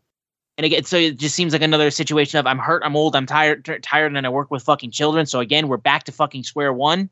And there just seems to be no communication. There seems to be no, like, settling shit. We're in a world right now where we are literally, like, the way that I saw this whole ordeal happening was that the Collision keeping CM Punk away from the Elite was just a temporary situation. So that way we could eventually get everybody in a room, talk, and then settle it. And then just get to the point where we can do business so we can do CMFTR versus the Elite. Because I will say this again. If you are bringing CM Punk back, you are doing this feud. And if you aren't doing this feud, you don't bring CM Punk back. I say that as a guy who loves CM Punk and loves the fact that he's still on my TV wrestling and he's still good at it. But if you're bringing CM Punk back, you're doing this feud or else you're wasting everybody's time. This is what everybody wants to see. And it just seems like we're not getting anywhere. Because I'm sorry, TK is way more comfortable with just placating everybody and then just closing his eyes and pretending like there's no problems anymore. All Punk's on Collision, all the Elite are on AEW. It just seems on Dynamite. It just seems like we're all square and good. We're not. The Young Bucks still have not talked to them And there's nowhere closer to meeting in the middle about this so we can do this feud. And again, we are building towards a CM Punk heel turn. You can tell me that he's going with the babyface run all you want. This is building to a CM Punk heel turn. He is literally doing John Cena, Hulk Hogan shit, and y'all are acting like this man's not about to turn heel and run roughshod on everybody. Guys, this man's trying to do business in the way that he knows makes sense. Him being a heel, the Elite being baby faces, and then this becomes the hottest feud in pro wrestling, and he gets to be the best version of CM Punk, which is a heel, badass, dickhead CM Punk. This is what we are trying to do, and it just seems like we're just stuck. Like, I enjoy Collision. I enjoy having this different show and everything like that, but I'm sorry. We are getting to a point right now where this needs to be leading towards this feud. And in regards to Hook and all this other shit, dude, like, I'm sorry, grow the fuck up. It's about glass in wrestling. Like, this should not be an issue. I don't care if the guy said you can't use it on TV. Bro, you go to the other company, they will give you so many more rules about other shit that you can't do, and I'm sorry, it's their rules. They didn't let you do pile drivers in WWE for the longest time, and it was just one of their rules. Was it stupid? Sure. But it's rules. And it was about safety. Maybe a little bit too much over the top, but like that, at the end of the day, using real glass in a wrestling segment is about safety at the end of the day. I don't understand why this is such a big fucking deal. And again, it just opens the door for people to hate on CM Punk because this is y'all favorite pastime. This is just all that you guys care about doing. Do you want to talk about All In? No, I want to talk about how much I hate CM Punk. You want to talk about the outstanding matches on All In? No, I want to talk about how much I hate CM Punk. You want to talk about the numbers that this show did, how it was the highest grossing AEW pay-per-view of all time, how it is literally the biggest wrestling show of all time? No, I want to talk about how much I hate CM Punk. Get a life! Get a fucking life! For the love of God. I'm so sick and tired of it. Like, just let it go. He is in AEW right now. He is doing good business for the company, and people need to grow the fuck up. Like, do business with this man. You don't have to like him. But do business at the end of the day. He puts up with a bunch of shit with y'all because y'all have problems with him and y'all want to say stuff on Twitter or you all want to get up in his face and you want to have arguments and you want to do all this bullshit and you want to have producers do shit and like shit on Twitter and all this and be petty fucking dickheads. Y'all want to have this be drama? It takes two to tango. I'm sorry. I'm done with this. I'm done being nice. I'm done being placated. This shit is ridiculous. And again, you poke a bear and you got bit and you're mad that the bear bit you. So I'm tired of feeling sorry about this, and I'm tired of placating wrestling fans. The way fans are acting are being ridiculous, and the way these wrestlers are acting are ridiculous. Everyone is acting like fucking children. Be adults. There's no reason why this should be taking away from this card. There's no reason this should be taking away from this big show. And everyone who's mad that it is, you're feeding into it. Whether it be the wrestling media, whether it be the people backstage, y'all are feeding into this. You could make it go away like that, but you feed into it.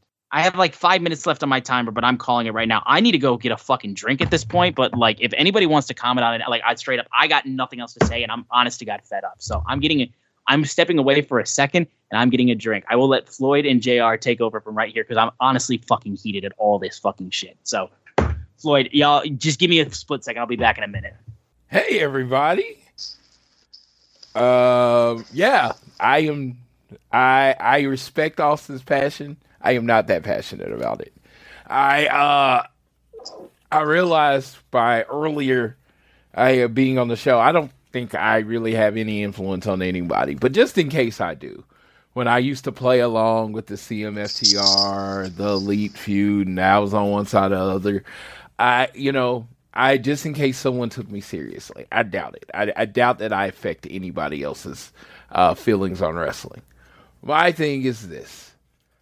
I am big on get the fuck over it and wrestle. I mean, honestly, this was the easiest thing in the world to control. After the show, you say, hey, Jungle Boy and CM Punk got into it in the back, Based on this off-screen altercation, we got CM Punk versus Jungle Boy next week on Collision. And you go there, and everybody just thinks it's a work, and everybody moves on. This is this has been wrestling forever. And like I said, it's just like, it's a part of wrestling that I used to when I was 15, 16. I used to crave to know all this information about wrestling. But now that I'm older and I just want to enjoy wrestling, this information is so dumb. I don't care if they like each other. I don't care if they use real glass. Just go out there and entertain and do what you're paid to do. Do what you're better than anybody in the world at doing. What some people feel they were put on this earth to do. Do that. CM Punk, oh my God, when that match with Samoa Joe was starting and I watched it and I was like, oh God. I had kind of started doubting Punk and his abilities and saying how he had lost a step. And then him and Joe go out there and put on that really, really good match. And I really, really enjoyed it. And we got a 3 and he played to the crowd and he was playing them like a fiddle with the emotion. And it was great. And that's all I want to think about. I just want to live in that. I don't need the backstage information anymore. I know a few people backstage now, and because of that, I really want to stay away from the backstage stuff. I don't even want to talk about it, because now when you're talking about it affecting real lives and real people, and that's not what I want. I just want wrestling. I want to turn it on, TBS on Wednesdays, TNT on Saturdays, Rampage. I just want to turn on and watch wrestling. And if these people get along or not, I don't care. I imagine my favorite NFL team, the Kansas City Chiefs, I imagine that there are people on the Kansas City Chiefs that don't get along. And I don't care. And I still don't care. I don't care if CM Punk likes Jungle Boy, or Jungle Boy likes CM Punk, or the glass thing. I don't care. If you do, and it affects how you care about wrestling, I am sorry. I am sincerely sorry. Because wrestling is the thing I probably love more than anything in this world. And I would hate that it would take away from your joy in any way. Anyway. But dude, I can't care about this stuff. I used to do it in a joking manner, and I thought it was funny. It was just funny to me, I guess. This shit is stupid. It is beyond stupid. I wish I could look these grown men in the eye and tell them how stupid it is. But you're allowed to feel the way you feel. And I will say this.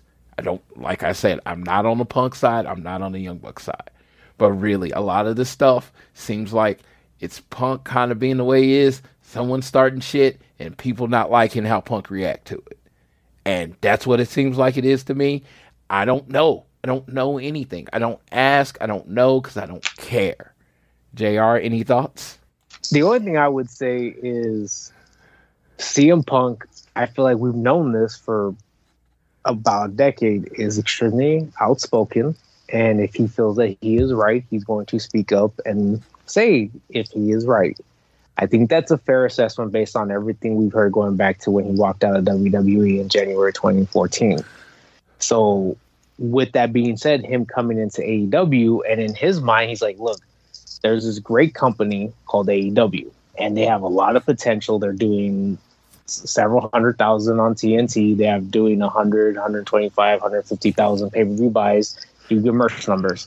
If we do certain things, we could grow the audience. So in his mind, he's like, I don't want to speak for CM Punk, but it's like, hey, if we do this or we do that differently, he's using his experience working in a major international wrestling company previously to see what they can do. And within reason, because obviously you don't want to just turn everything upside down. But again, this is what he is. In fact, you all, many of you were coming to his defense. It's like, man, that WWE was a shit company to work for. And he said all that. So he is, again, doing what he does, and you just don't like it because he's going, the beef is with the elite. And in turn, now seems like Jungle Boy is a part of that, and Jungle Boy is friends with the elite because they all win that PWG, LA, SoCal wrestling base. And I think at the end of the day is, you blame CM Punk, and that's fine. You have your right to. But I look at it a different way as somebody who basically is, in my realm, a manager. This all falls on one person. It's Tony Khan's sandbox. And he sets the rules and he sets the way that people play in his sandbox. And until he puts his foot down, there is no one else to blame except Tony Khan, because he could very easily squash this. He's choosing not to. So to me, it's either he's the greatest promoter of all time because this is all some elaborate work, or he is extremely inept at managing and needs somebody to help him. I don't see how there's any of the two ways about it. So that's all my thing is. Okay, and I only ask one follow-up on that. One follow-up. I mean, as a manager, you say he's the only one that can stop this. He can squash it. How? How do you make grown men get along? Oh, I mean, you literally say, this is what you're going to do, or you can seek jobs elsewhere. Because that's where it's boiled down to. It's literally got to this place of where if you cannot you two cannot even be in the same room with each other, somebody has to leave. Like, I mean, it's really what it's come down to, because you're saying you can't wrestle on Wednesdays, you can't wrestle on Saturdays. Now, this guy can't be on Saturdays, he has to be on Wednesdays. You can't even be in the same room with each other. You can't even be in the same hallway with one another. That is a very toxic work environment. So there may be grown men, but all office places have grown men and grown women. So it's like either you respect one another and be professional, or you seek employment elsewhere. Now, obviously, he just signed the Elite to a new contract, as we just know, and we assume that CM Punk has an ironclad contract. So you know, as somebody said about somebody said this about a current Anaheim Angels player, Anthony Rendon, who has $96 million left on 3 years and is not a very good player for the Angels. You just fucking eat the money and send him home. So that's what I would do. That's what I'm saying, is that's where it's come down to. If this is all real, like this is real beef, that is where you're being pushed to, because you're not addressing the issue. I mean, it's no different than this happens all the time. I mean, NFL fights happen all the time. Teammates get in fights. I remember watching the one with Martellus Bennett, I think, when he was with the Bears. You have to address it. Yeah, I get it. Well, let's talk more about wrestling. And Mr. Austin, guide us through the rest of the show. Well, the beginning of the show, the first match. Yeah, exactly. Well, like I said, the Punk and Joe match was really good. Like I said, it was one of my favorite matches on the card, just like top 5 for me. I loved how he managed to include a little tribute to Terry Funk with the spinning toe hold. Everyone thought he was going for a figure 4 for a second, and then he just kept doing the toe hold, and I was like, oh, wait, this is Terry Funk. I was like, hang on a minute, which was awesome. Samoa Joe put him in an STF, which I thought was hysterical, especially after CM Punk did the 5 moves of doom, and also did the Hulk Hogan ear and leg drop, which was lovely. But at the end of the day, as these guys were working themselves, and just Joe also proceeding to dodge Punk's dive to the outside, just walking slowly and doing the wanker motion, and then taking Punk and then just swinging him through the bottom of the announce table, and he went through it. It was such a good spot. Punk got the shit kicked out of him for a good majority of this match. But as the match kept going on, though, Joe was looking to do the Avalanche Brainbuster. Punk fights out of it, and then you did the biggest mistake in your life. You got on the top rope with CM Punk facing you, and you have your back towards the center of the ring. So you got Pepsi plunged, and that is how he finished the match. He won with the Pepsi plunge, and Punk retains the Real World Championship. Poses with a fan with a trans lives are human rights trans rights are human rights sign, which was a nice little touch. And then he walks to the back, presumably to get suspended, because at this point, what the fuck else is new? It's a new week. Punk is suspended because everyone hates everybody. It's fine. Y'all are children. Yeah, it's hilarious. But this match was amazing. I thought it was really good. I told JR that, for CM Punk to thrive, that the match had to be very physical, and that's what it was. There was this moment where Punk was about to do the reverse crossbody on Joe, and Joe walked away, and CM Punk was like, yeah, and he faked it, and he came back with the Hurricanrana, and that was the callback to the callback to the callback. And I love that Punk outthinking Samoa Joe. The crowd was with Punk. They sung his song. So his music hits, they boo. Then they sing every word to his song. Then he gets in the ring, and then they boo him for the rest of the match, and he gives them the middle finger, and it was amazing. And I love the UK crowd, and I was drinking it all in, and I'm a big old nerd. So there you go. JR, what did you think?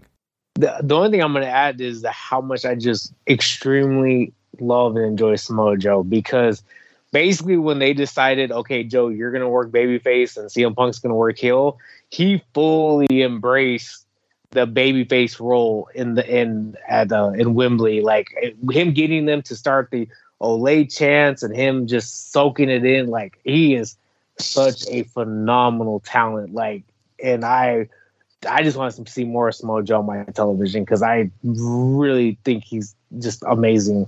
Yeah, no, straight up. Yeah, CM Punk curtain jerk.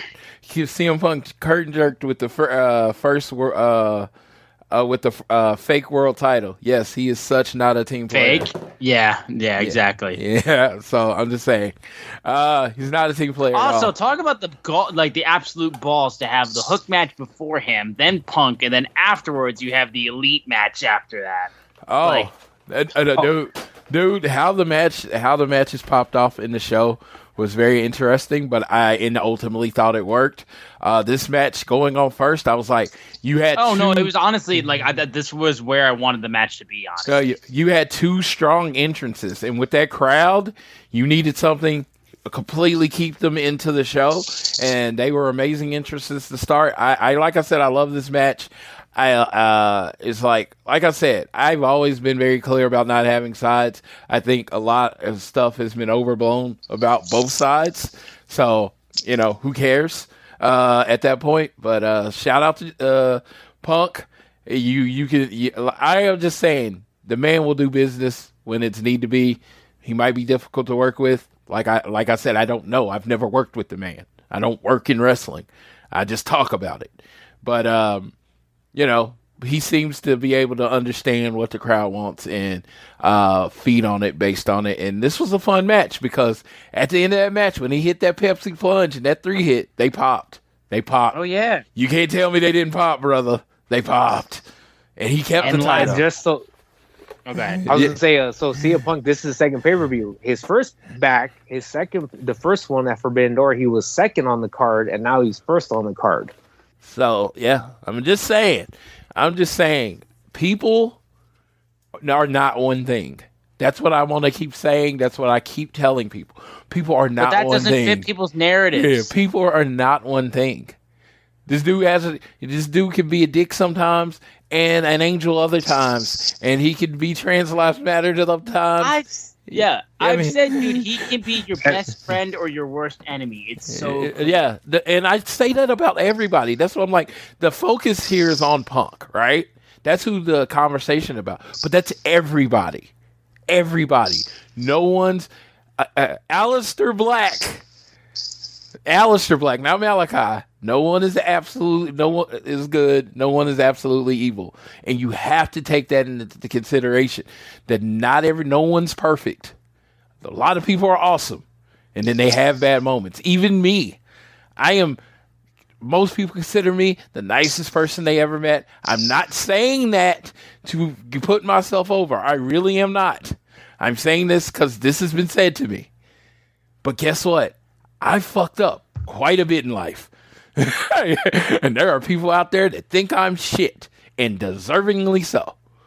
I was going to say, because I just heard this earlier today, two things can be true. CM Punk could be the biggest asshole in the world, but he also could not have the blame either. Yeah, so I don't know. But let's move on. to more straight wrestling. up. Like I said, yeah, like we'll move on to it. And all I'll say again is, like I said, I don't care about sides at this point. Like I said, I love everybody involved. I like Jack Perry. I like the Elite. I like CM Punk. I like everybody involved. But the way you all act about this is pathetic. You don't know these people. These people don't pay your checks. They don't do anything like that. They just provide you entertainment on TV. It doesn't matter what they get involved with backstage, which is not privy to us. So let all of this shit fucking go. It's all right. Next match. Next match. I'm sorry, dude. I've been so mad. It's week after week with this shit. Yes. Week after week. But we can't ask. We can't ask people to let it go and then not let it go. Yeah, so we got Bullet Club Gold and Takeshita. Yes. All right. Golden Elite versus Bullet Club Gold. Kenny Omega, Hangman, and Kota Ibushi versus Juice Robinson, Jay White, and Konosuke Takeshita. With Don Callis at the broadcast booth for this match. I mean, dude, I got to see Ibushi and Jay White in the UK just beat the living shit out of each other. It's like I was watching a New Japan show in the UK in a little bit. And this match was a lot of fun. I thought there was some crazy spots in this one. Hangman was able to get a lot of juice, just being able to run all over the place and knocking everybody down. I love like Bullet Club Gold, the way that they've gotten over and how they've just completely become one of the like hot factions in AEW is just amazing. I loved like just the little glimpses that we got of Kenny Omega versus Konosuke Takeshita, which they did announce that we are going to get at All Out. I love the little glimpses that we got of that little match in this trios match. And I thought these guys really did a good job. The match in the final moments of it, we had a point where Jay White shoved Takeshita out of the way of a buckshot lariat. And then Ibushi then took Jay White and hit a knee strike onto him. But as it kept going on, though, it looked like Takeshita was going to get Ibushi and knock him down. And once things started going on, Jay White goes for a Blade Runner on Kenny Omega. He hits a few V-triggers. But then Takeshita, though, proceeds to come up, roll up Kenny Omega, pins him, and gets one over on Kenny Omega. This outcome to me just seemed like because it needed to have some heat getting ready for the all-out match. It did seem like it was kind of a quick way to end the match itself, which was really getting like going, it felt like. So it wasn't necessarily a satisfying ending, but I at least knew that like they were going to get this towards all out at the end of the day. But I still thought it was a good match. The ending just seem like it was super quick after so much stuff took place in this match. And then for it to quickly end with a roll-up like that just kind of threw me off for a minute. But I still thought the guys did, like, everyone was really, really strong in this match. Yeah, I really enjoyed this match. I love Jay White. Jay White is, like, yeah, I just think he's a great despicable heel. Him and MJF are like understand heel work on different levels, completely different ways, and I thought that was great. Takeshi getting the pin on Kenny Omega to set up the match at All Out, perfect. This is what I wanted out of this show, to set up stuff at All Out, and that match, that pin set up the big match, Kenny Omega versus Takeshita, kneeing the shit out of each other, clotheslining the shit. His clothesline, oh my God, Takeshita, man.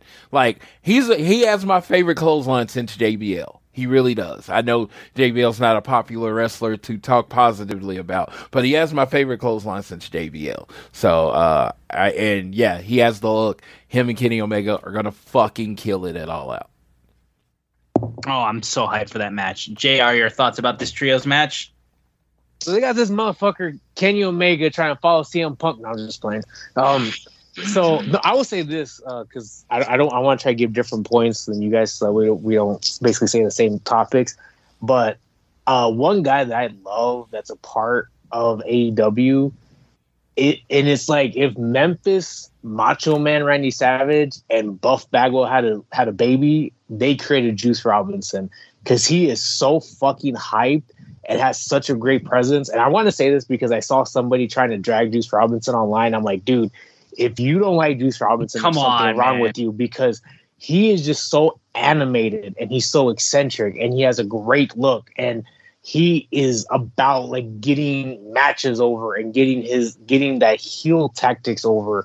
And I think he is a great character. What he does it very well. And seeing where he's at now to where I remember when he was like CJ Parker at NXT is like a fucking complete 180 because I see this guy, being, obviously he's a former United States champion in New Japan, but I see this is a guy, if they wanted to, they could push him to be a world champion because of the way he presents himself and he conducts himself. And with him and Jay White, they made two guys who I don't hate. I like them personally. The Gun Club, the Austin and Colton Gunn, made them relevant. And I've told this to Floyd, like when they became AEW Tag Team Champions, the Gun Club, when they beat the Acclaim, I'm like, this is the fucking worst thing that happened in tag team wrestling. Like, I don't fucking understand this. I could pick 30 teams that are better than them. And literally just with the association of Jay White and Juice Robinson and the things they've done in that association, I'm like, told Floyd, like, honestly, in 6-7 months, I could see them beating the FTR for the tag team belts and it'd be believable. Because it's about presentation and about the way you conduct yourself. And they've done a great job with Bullet Club Gold. Takeshita, as I said before in the pre-show, in our preview, he is a guy that even people who don't like AEW have said positive things about him, and I think he has a great look. I think the one thing moving forward with the feud is, and I don't like, Floyd and I have talked about this before. It's like I don't want to get so far ahead of ourselves, but once we get past this feud with Kenny Omega, because the match is going to be exciting, I wonder what their plans are for him. Because a big part of him being a heel is a Don Callis mouthpiece. So it'll be interesting seeing what they'll do once they get past this. But this match, as you guys said, was perfect. And that's actually what the prediction I had was this is going to set up, by Kenny Omega losing to Takeshita, is going to set up a very big match in the future. And it was funny because I was like, oh, I can't believe they're already doing it. But then it's like, well, of course they're doing it because All Out is next week. So they need a big match for the pay-per-view. And this is, when you look at what's built for All Out, is probably the match with the longest storyline. Yeah, I mean, this, like I said, the way that they can take this match for All Out and like have some real heat behind it. Like I said, I think they have a chance to do something on Dynamite to at least take something that's being built in like the match is being built towards and for just in between 7 days. And I think they have a way to really take that and then proceed to really jump off of it and use the history and use their past and everything like that to really add to the match too. So it's got me excited for that match for All Out. It's probably one of the matches I'm looking forward to out of the few that they've already announced. But yeah, like I said, this was a really good match.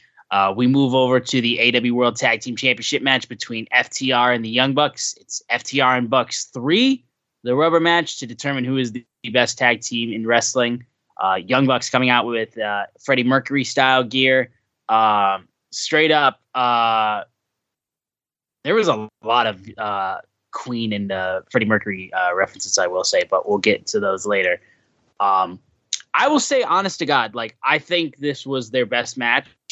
I did have at least one thing, which was I thought like it took so long for second gear to kick in. I felt like it just felt like, we were coasting and we were coasting and we were coasting. And then like, I want to say like at least over like 10 minutes in, then we started to really kick up. And I just seemed like there was a lot of like filler in between. And it's weird to say for Bucks and FTR that there was filler because they love throwing a ton of stuff at the wall. That was just the only thing I thought, and that was more nitpicky for me. But when they did get going, and there was so much stuff, the sharpshooters that they threw on, Cash having one on the apron as well, Matt and Nick Jackson getting out of the Shatter Machine and hitting one of their own, Dax and Cash being able to do their own BTE trigger, and the callback to the previous match where Cash tries to go for the 450 splash but gets but he fails because he tried to go for a flip. I thought Floyd was going to have an aneurysm if that was the way that they lost that match again. Young Bucks Meltzer driver, but then FTR counters it, and then eventually FTR wins. They retain the AEW World Tag Team Championships. They win the series, and then they offer handshakes, and the Young Bucks turn, walk away, and leave the ring. So this was probably like close to one of my favorite, like my top matches. I think the main event might have just beat it, but this was close, I would say. This match was really good. Other than the nitpicky stuff that I said early on, which again were relatively minor, this was so good, honestly. So I think, should we save Floyd for last on this one since it's his boys? I was gonna say, JR, go ahead. Yeah. So the one thing I will say, well, let me start with saying this. I think what you're saying, Austin, in my opinion, is very valid. I think what they try to do, and this is really kudos to the commentary team that was done, especially Excalibur, was really sell how these teams were evenly matched, that they knew each other, that they were equal. So it was almost like a chess match. So everything, it started slow. It was like, oh, I'm going to put my pawn out there real quick, because there was a lot of, chain wrestling with headlocks and takedowns that they tried to do in the beginning, and try to kind of keep building it up to where it was like, okay, who's going to get a little bit more aggressive? Who's going to take a risk at a certain point in the storytelling? And I thought they did a great job of doing that, because throughout the course of the match, it was, and again, this goes back to what are they going to do to take a risk? Like you said, when Cash did try to attempt the 450 again, they had each try to steal each other's maneuvers. It was it became a very exciting match as it started hitting the crescendo. There was things where I was like on the edge of my seat. I was like, okay, is this going to be the ending? Or is this going to be the ending? Or is that near fall? Like, I knew for certain when they hit the first big rig or shatter machine, that was not going to be the ending. But when the Bucks hit, like, I think it was their second VTE trigger, I was like, this match is fucking over. Like, I was going to get pissed, because I just felt in my heart, like, even though this is the ending of the, quote unquote trilogy, I feel like there's still more business to be made between the Young Bucks and FTR, especially as they both teams have signed new contracts. And who knows where the storyline is going to take us, especially the fact they didn't shake their hands at the end. But you know what? Like I said, there is absolutely, unequivocally, without a shadow of doubt, there is only one team that is the best in all professional wrestling, and their name is 3 letters, FTR. And I just want to say this to all of my elite friends. So Omega gets a loss. Hangman, as much as I love you, you got a loss. Young Bucks got a loss. That you guys were 4-0 at All In 2018, when you guys basically went 0-4 in 2023. Meanwhile, CM Punk and FTR went undefeated. So who's Tony Khan's favorites? That's all I'm going to say, and I'll turn it over to Floyd. I can't even say anything, otherwise I go into another tangent. I mean, thanks for speaking facts. And it's just because, you know what? It's because some of them started like rubbing shit about my boys FTR, and I was like, you know what? You're gonna needle me a little bit. I'm gonna needle you a little bit. All right, so okay, might be a little long-winded here. I'll try not to be, but 92. This match for me goes back to 92. Seeing Brett and Davey Boy, Wembley Stadium, the reason I wanted to be there. And, at those times, Brett and Davey Boy were probably some of my favorite wrestlers. It was definitely the best story on the show. In this match, somewhat 31 years later, in London, 1 and 2, my 2 favorite tag teams, FTR and Young Bucks. I love them for completely different reasons. But as much shit as I talked over the last year, I love them pretty much equally. When either one of these teams get in the ring with another team, I truly believe magic is going to happen. I truly believe they are the best thing for tag team wrestling. Completely different reasons, but they are the best thing for tag team wrestling. They are amazing at what they do. When they work together, I think sometimes the expectation is so high that it rarely can be met. But in mine, this was a perfect tag team match. You were talking about the jumping into the filler, the trying to get up into that second gear. And all I saw on those were I saw two teams that were even. I saw them trying to one-up each other. FTR starting off with the chain wrestling. They're like, okay, I'm better at that. Then it gets a little wild, and then the Young Bucks are better than that. And then it just goes back and forth, and no one can get full in control. And when you talk to second gear, you saw them start getting full in control. And then FTR hits the Shatter Machine. I think it was Nick kicks, or was it Matt? I think it was Nick kicked out. I don't know if you knew this. First person to clean kick out of the Shatter Machine. They did mention that it was I thought it was. I couldn't exactly remember. Yeah, I still haven't heard the announcers. I'm still gonna watch it live later, but I didn't know the announcers. I knew that. I told JR before. I think they're gonna be the first team to kick out of the Shatter Machine. Remember when I said that, JR? I don't know. He might not. Oh, absolutely. Yeah. I'm sorry. Yes. Yeah. So, you're right. Yeah, it was then they hit the VTE trigger and he kicked out. Cash kicked out. Then they hit that VTE trigger again. And as much I've been very open about, I really did not care who won this match. I love both of these teams so much. I like the match happening in front of 80,000 people was the win. It really was. This match, like I said, I watched him with 1,000 people in a hot ass, not very pleasant Jacksonville Stadium, and it was great, but it wasn't the stage these men deserved. These 81,035 people is the stage that the two best tag teams of our generation deserved, and they put on a match worthy of the 80,000 people. And when he hit that VTE trigger, I can say the words, I don't care who won. But in that moment, my body told me I very much cared who won. Because my heart dropped. Because when he hit that second one, I was like, he is fucking done. Cash is done. We have new tag team champions. And he kicked out. And the 12-year-old that celebrated when Davey Boy Smith reversed the sunset flip into the pin. He came out, and I was like, oh, and I thought they were going to do a fighting spirit moment, and then FTR was just going to win, and then no.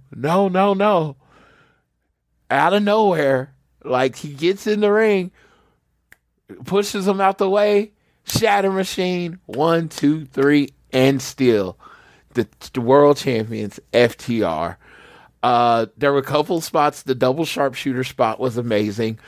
They did the sunset flip reversal, but Dax didn't go all the way over. Come on, Dax, you got to hit the ground like Davey Boy did. You know better. You study more wrestling than all of us. And I just thought the little spots that they gave to the icons of the past was everything. I kind of wanted Cash to hit the big bulldog power slam. He never did that, but yeah, when he hit that the Steiner power slam, that was amazing. I'm like, understand. I have not watched this back. This is all from memory. This is all frozen in my brain, and I am very open about having a shit memory. But yeah, this match burned into my soul because this was my main event. I truly believe it should have main evented the show. I truly believe it. I know it wasn't. It wasn't, and I'm not even going at Tony. I just felt like it should have. Just the moment. It's the Omega Okada of tag team wrestling, right? FTR won in a beautiful match. And at the end, the Young Bucks stayed true to my heart. Dude, nobody tries to kill me for 20 minutes and beats me, and then I'm going to shake your hand. Fuck your handshake. I love it. That's pure wrestling to me. And it's so funny because this was the end of their first trilogy. I truly believe it's the beginning of the next trilogy. I felt like there was stuff left on the table. I felt like they left stuff on the table. Like, this wasn't going to be it. Like, I feel like they're going to wrestle more in the next year. And I think it's that FTR Young Bucks rivalry is about to hit that next level that it hadn't hit as far as hating each other. And I think you're going to get some blood feud in there. And I feel like there's going to be a dollar collar match. I feel like there's going to be a 2 out of 3 falls. And I think we're going to get the steel cage at some point. And I just feel that's all coming. I might be wrong. This is all absolute speculation for me, but it's just something in it. And I tend to have a good read on what my boys are doing. I feel like this is the beginning of something, and it's about to be beautiful. This match was beautiful. It was everything I wanted it to be. And someone brought up, was it as good as Juice Robinson and Jay White? If you want to talk move for move, storytelling, blah, blah, blah, and your personal opinion is the other match was better, great. I will not argue with you. You can be a wrestling, you can treat wrestling like gymnastics, and you can hold up the score based on technical proficiency or whatever you decide. But for me, for that 11-year-old kid, 12-year-old kid that longed to be in Wembley Stadium, and this person that since 2016 had longed to see my 2 favorite tag teams on the stage they deserve, nothing beats this match. Nothing. I'm just happy you got to experience it, man. Like I said, when you got this match live, I was just like, man, I had a smile knowing that you were just losing your mind in London. Yeah, so I lost my mind. This was it. I was very close to tears. It was what it was supposed to be, and the show could have ended right now, and I would have been okay. But it wasn't going to do that. Yeah, so much more to get into. The dude. So I can be honest with the next match. Kind of missed like the first 15 minutes of it because I was tweeting and I was emotionally like I get gone. It, I get it. I was emotionally gone. So yeah, I can talk about the end of the next match amazingly, but you're gonna have to set up the beginning of it. Sure thing. Stadium Stampede between Moxley, Claudio, Yuta, Santana, and Ortiz of the Blackpool Combat Club, and Eddie Kingston, Penta El Zero Miedo, and Best Friends, OC, Trent Beretta, Chuck Taylor. Shit just went crazy from the moment Eddie Kingston came out and he decided to jump Claudio from immediately afterwards. And the Patrick Ewing jersey. In the Patrick Ewing New York Knicks jersey. Mid-90s jersey, dude. Like, fucking God, I love that. Because, the Knicks were all about fighting back then, so hell yeah. Well, dude, this man lives and breathes New York, and, he is the embodiment of He's the embodiment of those crazy motherfuckers you see outside of Knicks games. Like, dude. Straight up. Like, I don't, again, we've joked. No one told him pro wrestling's fake. Yeah. Whether it be the promo he cut leading up to this or it be the match itself. Two things people are afraid to tell Eddie Kingston. Pro wrestling is not real, and it's not 1995 anymore. Yes. No. You don't have Julius Erving anymore. You have Julius Randle. Yes. No, not the same. Moxley already from the beginning had a branding iron that he decided to use on people. There was double sling blades by Penta. Moxley then proceeds to get skewers, and those ended up getting into his head and just sticking out of his forehead. Dude, it was the grossest thing. I swear to God. There was a candlestick brought out that was covered in barbed wire. Moxley took a fork and decided to stab Orange Cassidy to pieces. Claudio and Eddie Kingston were fighting through the concourse and up into the crowd, into the stands and stuff like that. They literally had to go split screen basically just to show all the crazy stuff that was happening in this match. There was a plank covered in barbed wire that people got thrown to. I especially love, though, more than anything, two things. One, a white minivan pulls up at one point towards the ramp, and it's Sue, and she brings cookies, and cookies get thrown. The one thing that I thought was weird was that because there was a point where Penta was taken out of the match basically because it looked like he was hurt. The announcers and the film team did not make it fully clear to those people that he's being taken out or stuff like that. So when he returned and he was back as Penta Oscuro, that kind of fell flat to me. I'm not going to lie. It just seemed like it came out of nowhere. In the end, though, it didn't matter because I got my favorite thing, which was Orange Cassidy and the Best Friends catching Wheeler Yuta in a hug, just like old times, before they just proceed to beat him to the ground, which was so good. They had a screwdriver get brought out again. It seemed like Claudio was going to kill Orange Cassidy with a giant swing. And then, like I said, it keeps going. But eventually, Trent superplexed Ortiz, and he gets him through 2 tables. He nearly fell at one point, too, but he was able to still make it happen, and it was a great spot. Then Orange Cassidy proceeds to go ahead and get 3 orange punches, and he's like, I can't get this man down. So he gets duct tape, puts it around his fist with the tape facing outward, breaking a glass bottle into a bucket. I wonder if that was real glass. And then proceeds to smash his fist into the broken bottle, getting the glass into his fist with the duct tape.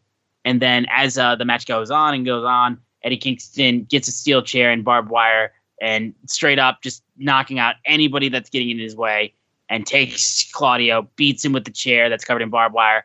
Moxley and them stare down, looks for the paradigm shift, but then Eddie Kingston hits the spinning back fist, and then that's when he tackles Jon Moxley through a table. Orange Cassidy then takes a orange punch with the broken glass on his fist, knocks out Claudio, and the baby faces win it, and it finishes with Eddie Kingston and Jon Moxley through the table, both flipping each other off as they're barely conscious. This shit was ridiculous. Like, absolutely dumb, stupid insanity. You had your wrestling classic with the tag team match between FTR and the Young Bucks, and now you just got absolute dog shit, garbage wrestling insanity. This was a lot of fun, but I will say it felt weird that this went right after the super old school, not even old school, but just the super technical, high flying, pro wrestling tag match. But I still thought this was so much fun, honestly. The addition of Sue and the cookies alone made it so much fun. But yeah, I thought this was heavily enjoyable. Go ahead, JR. Yeah, if this is the type of thing that you liked, then yeah, I'm happy you liked it because it was fucking nuts. The one thing I was interested in, and I don't think no one asked this question to Orange Cassidy, and if I ever get a chance, I'm going to ask him, what was the inspiration behind the broken glass? Because as soon as I saw it, I had 2 things come into my mind.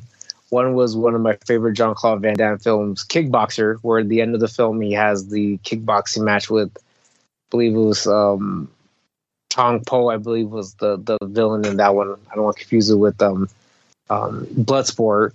And they basically tape their fists with the rope, and then they dip it in glue and dip it in broken glass. Or the other one that also came to mind was, I remember in ECW, Ian and Axel Rotten had a Taipei death match where they taped their fist and then stuck broken glass on it and proceeded to fight in the ECW arena. So I was just wondering what was the inspiration behind that for Orange Cassidy.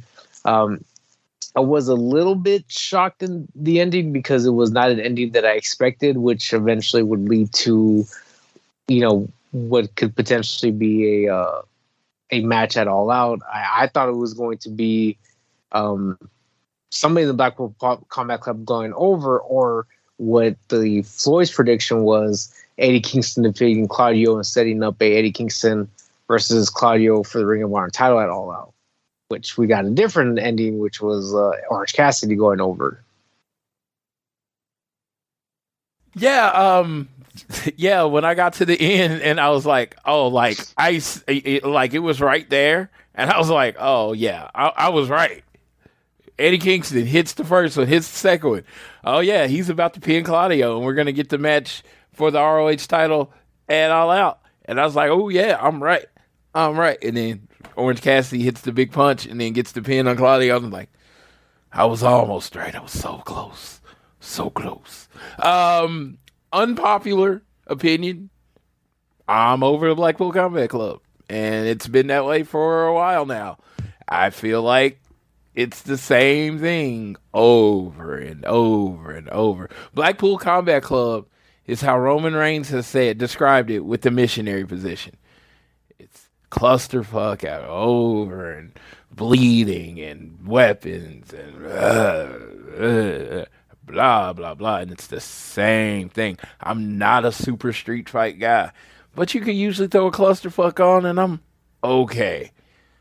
Blackpool Combat Club and those type of matches, I am over. If they could go from now to January 1st without being in another street fight, stadium stampede, anarchy in arena, blood and guts, good Lord. They should just, if Brian Moxley can go 2 weeks without bleeding, I could reset. 2 weeks. 2 weeks, 14 days without bleeding. I'm pretty sure he's bleeding right now. Just over it. I will agree with you on that matter. I do think that we have reached all we can kind of do with the Blackpool Combat Club, honestly, at this state. It just seems like we've hit a wall creatively of what we can do with these guys. They're all as a group. They're in a group? Why can't they go off and do their own singles ventures? Again, they're amazing at doing wrestling. I mean, Wheeler Yuta won me over doing amazing wrestling matches. Claudio's been killing in this year in singles matches. Jon Moxley, when he has a singles match, it's great. They want to do tag matches, but it's just the street fights and the weapons, and it's like every time you got to try to raise it to a different level, and it's just like somebody's just going to get actually stabbed, which Jon Moxley got stabbed in the head. Okay? This is... As a person that just likes regular ass wrestling a lot of times, it's been too much for me. And I don't want to be old man wrestling because I love to say that I can find fun in pretty much anything. It's just too much of the same thing right now. I'd rather watch a match full of wrist locks than see somebody get hit with another table. Yeah, I mean, the minute that the Blackpool Combat Club relocated to Cincinnati when William Regal left AEW, it's really kind of been missed with a lot of violence. I think the other thing too is I don't know if we can honestly say that they're in a better position now than they were a year ago. It just feels like it's just been stagnant. Like, yeah, Wheeler Yuta has gotten a few wins. But it just still everything just feels exactly the same as we were this time last year with all the members of the Blackpool Combat Club. There has not been a progression in anybody, in my opinion. I just don't feel anybody has progressed further by being in this trio. So I think maybe we need to, maybe everybody go their separate ways. Claudio go defend the belt. Your Ring of Honor World Championship. Wheeler go back to Ring of Honor. Try to do something in their division, and then Moxley, go home. Hey, you're supposed to take a vacation. It's been a year. You're supposed to take a vacation. You didn't take it. Go get it. Yeah, no, I think that's fair enough. We'll move over now to the AEW Women's World Championship match: Hikaru Shida versus Saraya versus Toni Storm versus Dr. Britt Baker DMD. Saraya comes out first, and she has "Queens, We Will Rock You" blasting through Wembley Stadium as she literally walks out with her Fighting With My Family peeps, her legit wrestling family and her blood family. And I was like, well, she ain't losing. Like, this is a champion's entrance through and through. It was awesome. Honestly, it was such a cool moment. One of the best entrances of the night. And I gotta be, was I happy about the one women's match on the card? I mean, no, but let's be honest. Do I really care? Not really. I wasn't. But dude, they kind of tried to make up for it with the entrances because all four of them got epic entrances. Like all four of them got epic entrances. Like they all got their money. They got their moment with the 80,000 people. And I'm just gonna say this. And this is just a small detour before we actually talk about the match. I feel like you shouldn't listen to what people say. You should watch what they do. TK shows you exactly how he feels about the women's division every time he books a card. And when someone tells you, hey, this is what I'm serving, and you want to order off menu, yeah, that's probably not going to work out. Tony Khan has a menu that he prepares and he wants you to have. It's prefix, no substitutions. So if you are itching for some women's wrestling, more women's wrestling, probably not going to get it here. I will never tell anybody not to watch AEW. Always watch AEW. Always support the brand. But I don't ever think it's going to be this 50-50 woman-men show that you want. I don't even think it's going to be 60-40. I think 70-30 is your best bet. I don't think that's a bad thing against Tony Khan. I think you're allowed to produce the type of show you want. It's your money. It's your company. You produce the type of show you want. Because, unfortunately, financially, numbers-wise, do all the things, doesn't seem like there's a reason to put on more women's wrestling from that side. I mean, of course, there are a lot of talented women in AEW, and I want them all featured. But business-wise, and me and JR always talk about, like, business-wise, I always say, business-wise might not go with what I want, but what is smart. Business-wise, you put on what people turn it on for. And you don't put on what people turn it off for. Unfortunately, people tend to turn it off for women's wrestling. It sucks. But it happens. That's not on TK. No, but even still, though, I will say, because like I said, I watched this four-way, and I was thinking of the four-way from the first All-In, though, and how good that match was. And this match was really fucking good. Like I said, even with like this being, they understood the assignment. They knew what the assignment was, and they're like, okay, let's kill this. And they 1,000% did it. I loved the start with Saraya and Storm working together, but then eventually it just broke down immediately with them pinning Britt Baker over and over and over again. But they just were fighting over who was going to pin her. At one point, there was even a point where Ruby Soho comes out being like, can you calm down and like not do all this, like, and don't do this hip attack to Saraya. And eventually she gets knocked down. And then Shida, like basically at some point though, Ruby Soho proceeds to get hit by Toni Storm, and she's like, "Oh my God, I'm sorry." And then she just like, screw this, and walks back up to the ramp. But as things keep going, they guys are just beating up each other, and there was an amazing moment when Saraya had her finish, her submission finisher on. I can't remember what she calls it, but then Baker comes up and just stomps Toni Storm into the mat. Like, her head bounced. Like, one of the best spots of the night, honestly. Shida was working her way up there. It looked like she had a good chance there as she hit the katana kick, but then Britt Baker breaks it up. She has the lockjaw trying to get it on Shida, and she's just fighting and fighting and fighting. But eventually, Saraya takes a spray can, sprays it in Toni Storm's eyes while Britt Baker is looking like she's about to get the victory. But then eventually, Saraya hits the nightcap, and then she beats Toni Storm, pins Toni Storm, her Outcast partner, to win the AEW World and Women's Championship. While Britt Baker was this close to being able to make Shida tap out with the lockjaw. And the ovation began with Saraya winning the title, and it was honestly so good to see. But this match was really, really, really good. It was pretty much mega obvious that they were going to do it for Saraya because it's her home country, and especially after that entrance. But even still, though, these girls did amazing, and I will always say, like, you give these girls like big match opportunities like this, even if it's just one, they will make the most of it and they will knock it out of the park. Because I thought this match was so good. Yeah, I thought it was good. I thought the finish was brilliant. Like, oh, I mean, if you want to set up Britt getting a title shot of Saraya, she was right there. She she's right there, and she snuck in and she hit the move and got the win, and Britt couldn't break it up because she was trying to get the win herself. I love it. I thought it was creative. I thought everybody kind of got their shine in this. Even in the short match, they all got their shine. The crowd was into it.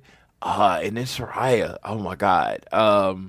Now, like I said, I don't know. Like, I'm a little older, get a little more emotional. But the idea of her winning in her home country, 80,000 people, with her family in the ring, in essence, she got her Davey Boy Smith moment. And that's immediately what I thought. Davey Boy won, and his family was in the ring in the UK, and it was Saraya got that moment. 80,000 people. I knew she was going. When she got on with AEW, I simply figured she was going to be AEW Women's Champion, and it was a longer process to get there, but it was the perfect moment to do it in. I mean, the perfect moment. I talk about next year. Next year, the main event should absolutely be, and if they sign them in February, Will Ospreay versus whoever the AEW World Champion is. And that's what it should be. I mean, I don't think there's any other option because of this moment with Saraya. It's just like, that's it. That's the moment, and it was a great moment. And if anybody has a complaint about it, like Saraya shouldn't have won, dude, that moment, what it meant to her, what it meant to her family, what it meant to that crowd, yeah, you're wrong. JR?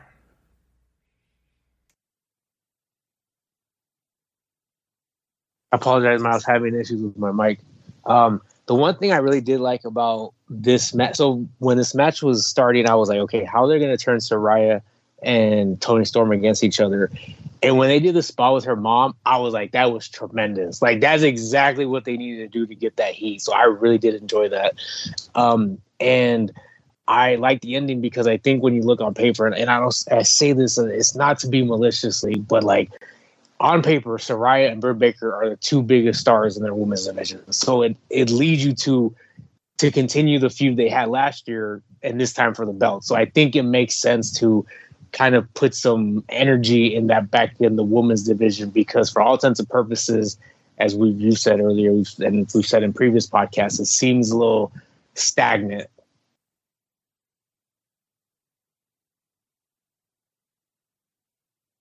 Mark, did you cut out there? Did you press mute? Oh, sorry. Yeah, sorry. My mic was muted for some reason. But yeah, no, I'm right there with you guys with this match. Moving in, though, we had the coffin match between Darby Allin and Sting and Swerve Strickland and Christian Cage. Getting the Whose House, Swerve House chant through Wembley Stadium was a lovely sight. Sting was full Joker at this point, and it was a sight to behold, I will say. They were wearing their jackets covered in thumbtacks that they pulled out of the coffin. Christian tying up Darby's arms with tape behind his back, and he was still able to hit a moonsault with his wrist taped up behind him and like cannonball diving to the outside. Like, I love Darby so much that him doing this. And Swerve and Christian are two of AEW's best heels right now. Honestly, I'm not afraid of saying that. And Sting was able to get a lot of really cool stuff in this match. And yeah, I loved the ability to get Luchasaurus included in there, and then also get Nick Wayne in there as well. But as it was going, it looked like Sting was going to go ahead and splash on both of them in the corner and get Christian and Scorpion Deathlock to hold him there for a bit. Swerve hits him in the back with a steel chair. He no-sells it. But eventually, the Christian Cage takes a low blow with a baseball bat, and then they jump Sting and beat him down. But eventually, Swerve goes for a 450 splash onto the coffin. Sting gets out of the way, and it looks like it fucking hurts. But eventually, as they are shoving Christian Cage out of the way and gouging his eyes out with Darby, Sting's able to get a Scorpion Death Drop on the coffin, and then Darby proceeds to then take Swerve and dive onto the coffin and then eventually the lid is able to shut with him hitting the coffin drop and shutting it on Swerve. This was fun, honestly. It wasn't anything like insane, but it was fun, and I've always said that Sting and Darby together are great, and Christian and Swerve Strickland are two of AEW's best heels. So I thought this was just a nice little fit. I like the ability to get Nick Wayne and Luchasaurus featured on the show as well. But I thought this was fun. I didn't have anything like over the moon crazy to say about it, but it was fun at least. I did enjoy it. I'll just say I agree with you, Austin, on that. I think it was, when I look back in at the career of Sting, and Sting has had a lot of moments, but it's crazy that him at almost 60 years of age, he has never been in a crowd as big as this. Like, he was at 31, but like that was significantly different than Wembley. I mean, Floyd, you were there. I mean, you can compare 31 and Wembley about how significant bigger this crowd was for him. And Darby, like, dude, I love you, man. Like, I really do. But you're gonna kill yourself. Like come on, man. Like, I love you, but let's dial it down a couple of notches in some of the situations. I mean, obviously this was the moment, but like, dude, oh my god, like every time like my eyes shudder when you fucking just doing coffin drops on caskets and diving like through tables and stuff. Is just like, this guy's gonna kill himself one of these days for us. Yeah, when he jumped and just landed on the casket back first, I was like, oh god, that's so unnecessary. It is, really. But it's actually the reason I got turned on him. I'm like, this dude gives everything for his craft. He gives his body, he gives everything for it. You can't do anything but respect someone like this. And it's just like the amount that he puts on the line every time he wrestles. And Swerve, like, dude, I mean, low key, probably my favorite. It's like I say this every week. It feels like by a different person, but Swerve, man, I feel like his last 3 months, like, he has always been good, but I feel like his last 3 months, maybe 4, he's just like went up to that next level. You see his physique changing, but that evil like this, he's like the opposite Joker, and then everyone's starting to love him. Like, when you're so good and so bad that everyone starts to love you, he's kind of reached that level. And then they had the live music. It took me, funny, because the dude was just rapping so perfectly with the song. It took me a minute to realize it was a live performance. And then, but I thought he was amazing. Sting doesn't go through the table the first time. Old school veteran calmly gets up, throws his whole body in it. It's breaking this time. That was cool. I think you got to look at Swerve and how Swerve has protected and take care of Sting this whole time to make him look good. And Darby's looking a next level. And Christian's like, if you told me Christian was 35, I'd believe you. He doesn't look a step slower than he's ever been in his whole career. This match was great. Nick Wayne got his spot. Just imagine being 18 years old and performing in front of 80,000 people, even if it was only for a few seconds. You performed in front of 80,000 people. Luchasaurus got his moment. I was just really happy for how this turned out. And then, Sting beating on his hands and then put his body in there. And it's like, you knew the coffin drop was coming, and it was beautiful. And inside the coffin, here lies Swerve. Match was perfect. Yeah, there you go. Next up, Chris Jericho versus Will Ospreay. Excuse me. We opened with the Fozzy singing Judas after Chris Jericho wanted to be Freddie Mercury doing the Day. But this was one of the matches I heard a lot of people were kind of like a little iffy on, I will say. There was some great moves. I loved there was a point where a Hurricane Rana was countered, I believe it was, by Jericho. And it was beautifully done. There was points in it where it felt like you could see Chris Jericho trying so hard to keep up. And I don't know how you can keep up with Will Ospreay if you haven't worked with him in the past. So I get it. This match was all right, I will say. This was one of the weaker ones, I would say. But Ospreay still did everything in his power to just do every crazy thing under the sun. And he was just working with a guy like Jericho who is able to ride along with it for a while, but then like at some point, like he play catch up a bit. So that was the only thing. But Ospreay was able to get the victory in his home country. After the match, Sammy Guevara, who was with Jericho at ringside, helps him up, but Jericho pushes him away, and it like kind of leaning towards like, you know, Jericho being like, am I really done? It looks like. But I thought this match was still all right. It wasn't like anything insane, but it wasn't bad. So yeah, I thought this was all right. All right, JR. I again agree with you. I think they both did what they best they could, and I will say this. I love saying nonsense about Jericho, but sometimes as the nights we're on with AEW events, they're so action packed. I feel like in this match, I need to go back and rewatch because I feel like after seeing everything we just got done seeing, I don't know if this match may not have been as good as we may not have thought it was, or maybe it's just like, dude, I really need a breather, because that's the one thing, as I've explained with AEW, that's different than other companies when it comes to their pay-per-views, is like it is literally nonstop. There is no breaks. There's no like vignettes, promos, nothing. It is when one match ends, the next entrance is coming out. So I feel like this match potentially may have been better than I thought it may have been when I saw it live, if that makes sense.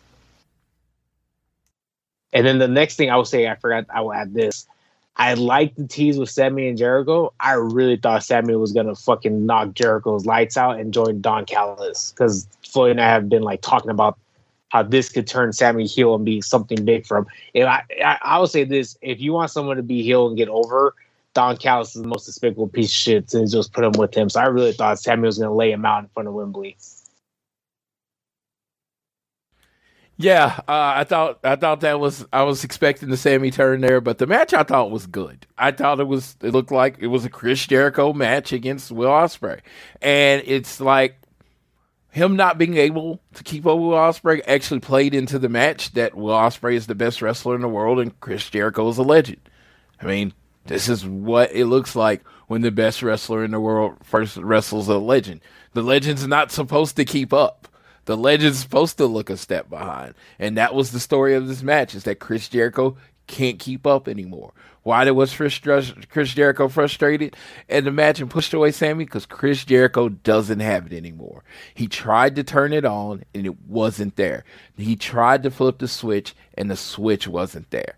That told the story of the match, and it was beautiful. And I loved listening to 80,000 people sing Fozzy, and then Elevated came on, and that pop Will Ospreay got in front of 80,000 people, the most people he's ever been in front of. Man, it was just amazing. I really enjoyed the match. Canada versus the UK. I even like another shout out to Brett and Davey Boy. You got it all through the show. I don't even know if they meant to it, but Canada versus the UK in that match. And the UK won. The UK won against Canada again. UK versus Canada undefeated. So, I thought this match was brilliant. And it was like I said, if they may have been botches, but the botches actually helped the story of the match. I don't even know if they were botches. I mean, Chris Jericho's so intelligent, he might have been doing that on purpose. But it helped the match because it looked like Jericho couldn't keep up, and that was the story of the match. All right. The penultimate match, you had the World Trios Championship between House of Black and the Acclaimed. First off, a lovely tribute to Wyndham Rotunda with them bringing out a little lantern, which was awesome. They left it at the top of the ramp. And this match was also pretty good. I will say, honest to God, like one of the only main things I truly remember was when Julia Hart got in the ring and decided that she was going to get in the face of Billy Gunn, and Billy Gunn just was like, suck it. And then they proceed to knock her down, hold her, while Anthony Bowens drops Scissor Me Timbers on her. And honest to God, dude, that was the one thing that stuck with me. The match itself was also, again, solid enough. It was cool to see Billy Gunn like get a match like this And in the end of the day, though, they were able to set up for the arrival and the mic drop for a second time at one point, pinning Brody King. And the Acclaimed win your trios championships. And they do a big scissor me daddy ass in the middle of the ring to get the crowd going crazy. And yeah, Billy Gunn is a trios champion, so he has a championship in AEW. The match served its purpose and did a good job with it. But I will say the only thing I truly remember was scissor me Timbers on Julia. Yeah, I didn't want the Acclaim to win, but I knew they were going to win. Congrats to Billy Gunn. But yeah, to me, the best trio champion ever lost, and they should just win the belt back Sunday if it was up to me. I got nothing else to add. It was like, right. It was the right decision. It's just not the decision I would have made. Yeah. But now, main event time. MJF versus Adam Cole for the AEW World Championship. And it was like literally like the match felt so huge. And the whole thing was just, the sportsmanship and these two guys, wanting to put on the best match possible for the biggest wrestling show of all time. But Adam Cole was starting to just be like, you know what? It doesn't matter. We may be friends, but I'm better than you. And he's just going after him and getting more frustrated that he's not able to put him away. MJF was able to hit a dive by getting the courage to do so after he wasn't able to do it in the earlier match. MJF tried to go for a Panama Sunrise at one point, but got super kicked in the head with it.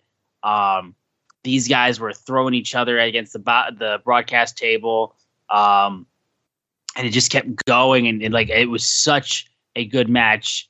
At one point, they look at each other and they're exhausted from everything that they've done against each other. And they scream double clothesline at each other. They double clothesline each other. They drop. They both have their arms draped over each other's chests. Bryce Remsburg counts 3, and it's a double pin, and it's a double draw. And Adam Cole gets on the mic being like, no freaking way. Screams for 5 more minutes, and MJF is like, no. 5 minutes isn't enough, and they're going until they get a winner at Wembley. Bryce Remsburg eventually gets dropped, and eventually it looks like MJF is going to grab a steel chair and throw it to Adam Cole to make it. Like, they basically did the Eddie Guerrero chair spot, but it was literally just hot potato for the longest time. But eventually, MJF has the chair in his hands, and he goes, all right, throws it around his neck, and then drops. And then ref is being like, what? You did that? Where did this come from? He tries to roll him up. It doesn't work out. But eventually, as they guys are just pulling move after move after move, he pulls the Dynamite Diamond ring out, MJF, and he's on the verge of tears about to do it. And then Roderick Strong jumps in the ring behind MJF and kicks MJF in the dick. And Adam Cole sees it, and he sets up for the boom knee, and everyone thought it was over. Ref does the slowest count, and MJF still kicks out at 2.99. Roderick Strong then throws the AEW World title, telling Adam to use it, being like, I'm your best friend. Adam Cole, though, didn't want to do it.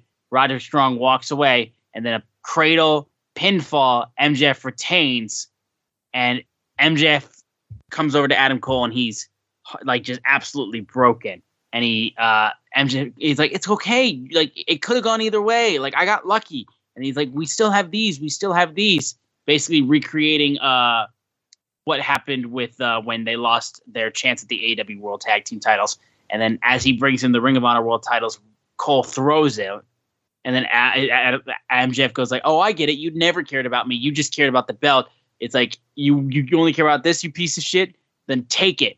And then throws it at him. And eventually he's like, you know what? Fine. Get it over with. He turns his back to Adam Cole. And the best part, too, is Roderick Strong is like, okay, now I can come back. And I'm going to just scream over and over and over about Adam Cole to do it. He doesn't do it. They hug it out. They just eventually the Kingdom is able to hold Roderick Strong back from doing anything. And then they celebrate in the ring. And that's when they announce the return to Wembley. 81,035 fans going absolutely ballistic for this match. It was a great match. I get there was a lot of shenanigans in the match and it was very melodramatic, but I love this shit, dude. I thought it was so much fun and it was such a good match and had some great near falls. And as it kept going on, you truly didn't know where it was going to go. And if they were going to turn, if they weren't going to turn.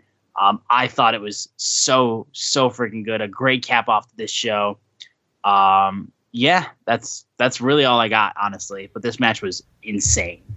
I am about to be a hypocrite. I'm admitting it. I'm putting it out there. Call me a hypocrite. Because what do I love in wrestling more than anything? A story. Loves me a story. I love the soap opera professional wrestler. I talk about it all the time, right? Love it. Yeah, I felt like the story kind of took away from the match. And constant slowing down, deciding if they were going to fight each other, deciding if they were going to do this move. I don't want to hurt my friend. It was great. And then it just, like, it took me out of the match. Like, I wanted to be more into the match. I wanted to be more in the finish. I was like, at that point, like the third time, how Adam Cole's not winning. And then they did the double clothesline thing, and I went womp womp. I was like, come on, really? This is the main event of the biggest, one of the biggest Raw wrestling shows ever. I'll say one of, so I don't, nobody try to correct me. One of the biggest pro wrestling shows ever by a pro wrestling company. By a pro wrestling company doing that is all about we put on pro wrestling. And this was probably the most WWE match they've done since the first match at the beginning of the show. And it was just all the drama and all the I don't want to hurt my friend and stuff. I was like, So, yes, I am admitting, because I know you have to say, Floyd, you're all about the story. I felt like the story took away from the wrestling match that I wanted. I saw the 30 minutes. They banged. I wanted an hour of them just putting on a banger. And they had a story to tell, and they told it. I didn't like it. I just wanted the banger. JR? I'm not going to lie. I felt like as we got closer towards the ending, I started focusing on what's the story, like who's going to turn? Is Adam Cole going to cheat? Is MJF going to hit the tombstone? I knew the draw was not going to be the ending, so I know that was like some sort of swerve, but I spent so much time trying to figure out who was going to turn on who. Even after the match was over, I was still focusing on that because I'm like, something has to give. And I thought like it was, it was going to happen. We've been talking about it. So I'm just so lost in what's the end result of this feud. I think there's obviously a grander plan that's out there that I wouldn't even say who, but it involves other people. But yeah, I agree with you. Like for me specifically, I felt I was like losing interest as the match was progressing and focusing more on what's the story that they're trying to tell instead of just focusing on the match. And I think it really happened when, when they got outside to do like the tombstone, and it was like, oh, is he gonna use the tombstone? And then when it's like, oh, is he gonna use the belt? And then that's when all that I felt like I was losing my focus on the match itself and worrying more about the other things. So yeah, I completely understand, but I want everybody to know I understand. This pretty much goes against everything I say most of the time. They lost me on it though. All right. Well, I will still heavily disagree. I had so much fun with this match and the ridiculousness of the story. It seemed like the fans were really into it. It seemed like some people were really into it. It was just like, It's just I don't know. I think I added like the whole idea of the spectacle, the AEW biggest show ever. I wanted to end with something that I'm gonna remember forever, and all I'll remember is, hey, that you match wanted you wanted the tag main event so bad. No, I mean honestly, yeah, because it was a great match, and that's what I wanted the show to end with, was a great match, and this was a great story, not a great match. Okay. Well, that though was AEW All in London, as they announced that they were doing All in London next year. Like I said, top to bottom, the show was really, really good. I will apologize for my anger. I will say firmly, I've been up since like 7 a.m, and it's 2:41 a.m. right now where I am. I'm tired, and honestly, I just got mega cranky when I had my rant. So I will apologize to you guys about that, and I will apologize to the fans about that. It is not supposed to be that serious, and I say that while also taking this shit way too seriously, been getting mad at wrestling fans and stuff like that. I honestly need to take a step away from Twitter with the whole ordeal on that, so I will apologize on that. But regardless of the fact, though, All in London, amazing show. I had a lot of fun with, and I'm happy that my boy Floyd was able to be there for such a huge, monumentous event. We were both at the first All In. He was at the first All in London, so it's good to see that he had a good time as well there. August 25th, 2024. Your boy plans on being there again. In a lot of ways, because I've said 40 will probably be my last WrestleMania for a while. In a lot of ways, this will probably place your WrestleMania. London's a beautiful city, and there's so much to see. I think I could go 5 more times without seeing it. And the fact is, it's close enough to other parts of the country. It's 3.5 hours away from Paris. I could go do that kind of stuff. I could go to my home country of Scotland. So it just seems like, as far as new experiences, going to the All In show in London is probably going to be my best bet for the next few years. And my wife's already signed up for it, and she's the boss. So there you go. There you go. But I hope to do it with JR. I hope to Absolutely. go with JR one time. Well, I didn't mean to say do it with JR. I hope to go to the show with JR. Excuse me. Yeah, I hope me and JR get to go to the show, and then we can go pose in Harry Potter pictures together. Well, as I was saying earlier, AW likes picking some very bad times for educators to do events. But I alluded to this earlier because there was one very significant thing that came after they announced All In 2024, as I'm doing the dates in my head. And I was alluding to this earlier, I said, AW going into as they're rounding through the 4th year and into year 5 next year. Things are going to change. And one of the things is, we were used to 4 pay-per-views, Double or Nothing, All Out, Full Gear Revolution. Then came Forbidden Door last year. Now we have All In. And Tony Khan announced that on Sunday, October 1st, live from Seattle, is a new pay-per-view. It looks like, I believe it's a joint venture with New Japan called Wrestle Dream. And it is a tribute to Antonio Inoki. So this will now be our 6th pay-per-view this year, or will be our, by the time we get done by the end of the year, it looks to be 6 total pay-per-views, if I'm doing my math correctly. Yeah. We're getting more pay-per-views. You're correct. It's 6. It's going to be 6. So that's very exciting. It's very different. If you count Forbidden Door, it'd be 7, right?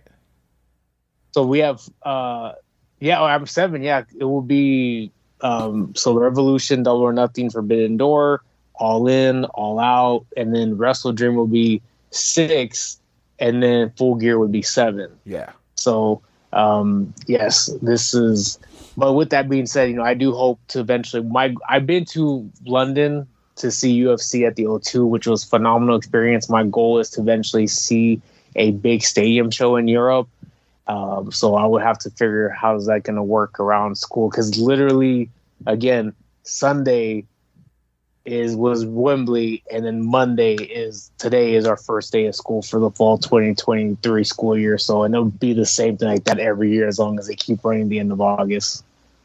Yeah, the bank holiday. I was, Forbidden Door pretty much ended my AEW pay-per-view streak, and if it didn't end there, it was gonna end this Sunday with All Out because, they're adding so many pay-per-views. I'm not even putting all my pressure on myself to keep up.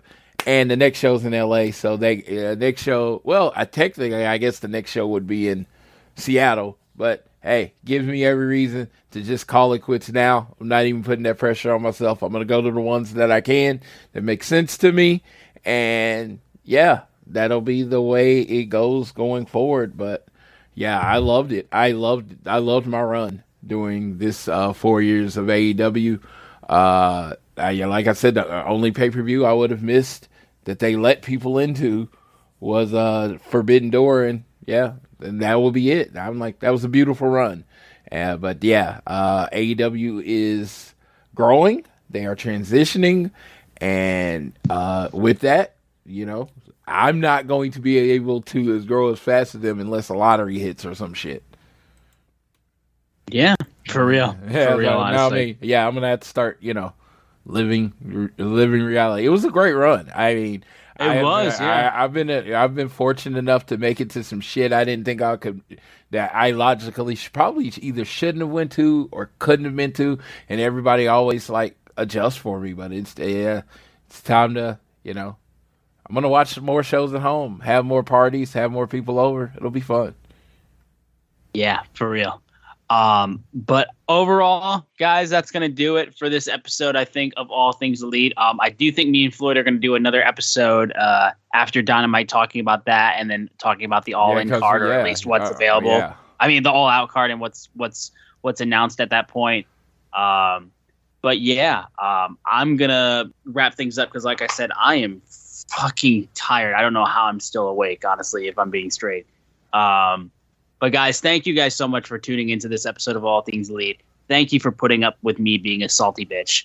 And thank you to JR for being here, dude. We loved having you here talking about All In and just being able to rap about this show and how huge it was for AEW and how huge it was for pro wrestling, because it really, really, really was. It was very fun. I appreciate talking to you guys. It was great to do a preview and review. And like I said, I really think just in general, we could do more of these. And like I said, the UK European fans are so passionate that they deserve, I think, 2 shows like this a year, and it's Absolutely. Great for them. So shout out to all of the UK, Europe, that came out for that event, and people that like Floyd that made the trek from North America over there to London for the show. All right. Well, you guys be sure to continue to download this fine show on Google or Apple Podcasts. If you listen to us on Spotify or wherever you choose to listen to us, please give us a share with your friends, family, coworkers, whoever you wish. And you can also leave a rating and a review and subscribe so you don't miss a single episode. You can follow us on Twitter at ATElitePod, at Social Suplex are the guys that make this show possible. Please check out all the other shows they have on their network. I am at Austin Szumowicz, SZUMOWICZ. Floyd is at Floyd Johnson Jr., and JR is at Lucha Professor. And with that, I will go ahead and pass it off to Floyd as we celebrate this huge, momentous occasion, All in London, the biggest wrestling show of all time, an absolute outstanding accomplishment. And considering we were 5 years removed from the first All In, what a way to have this take place. I will send it off to Floyd so he can take us home for this episode of All Things Elite. Yes, I'd like to thank everybody last week when I was having passport issues, all the people that reached out, let me know. They wish me the best of luck. Thank you. Shout out to Jason J-Ro. He's like he had my back in a unique way. I'll just say it like that way. I'll say it like that. But yeah, shout out to all of you that were, and I got it all taken care of and was able to go. Had the time of my life. None of this is lost on me. How lucky I am to get the time and all that stuff to do this, but also not lost on me how hard I work. Because guess what? I got home after being in the plane for 11 hours, whatever the plane was. I got home and I sat here for 30 minutes, and then I signed in and worked. So understand, I work very, very, very hard to do what I do, and I do it because I love it, and I hope we do this show because we love it. People were talking about getting media credentials for a show, and I was like, I'm good. I'm like, hey, I was like, if Austin wants to take that on, I fully support him. But we both have, a lot of people don't know this, we both have full-time jobs. And our jobs aren't type of jobs that you work 40 hours a week and then stop. That's just not how our jobs work. So neither one of us has really the capacity to take on everything that goes on with trying to get media credentials and stuff. So that's why we don't do it. We just don't have time to do it. But thank you all for listening, jumping in our show. Got to hear me get a little angry or disappointed. Got to hear Austin just flat out pissed off, and I love pissed off Austin. Like, kind of turns me on.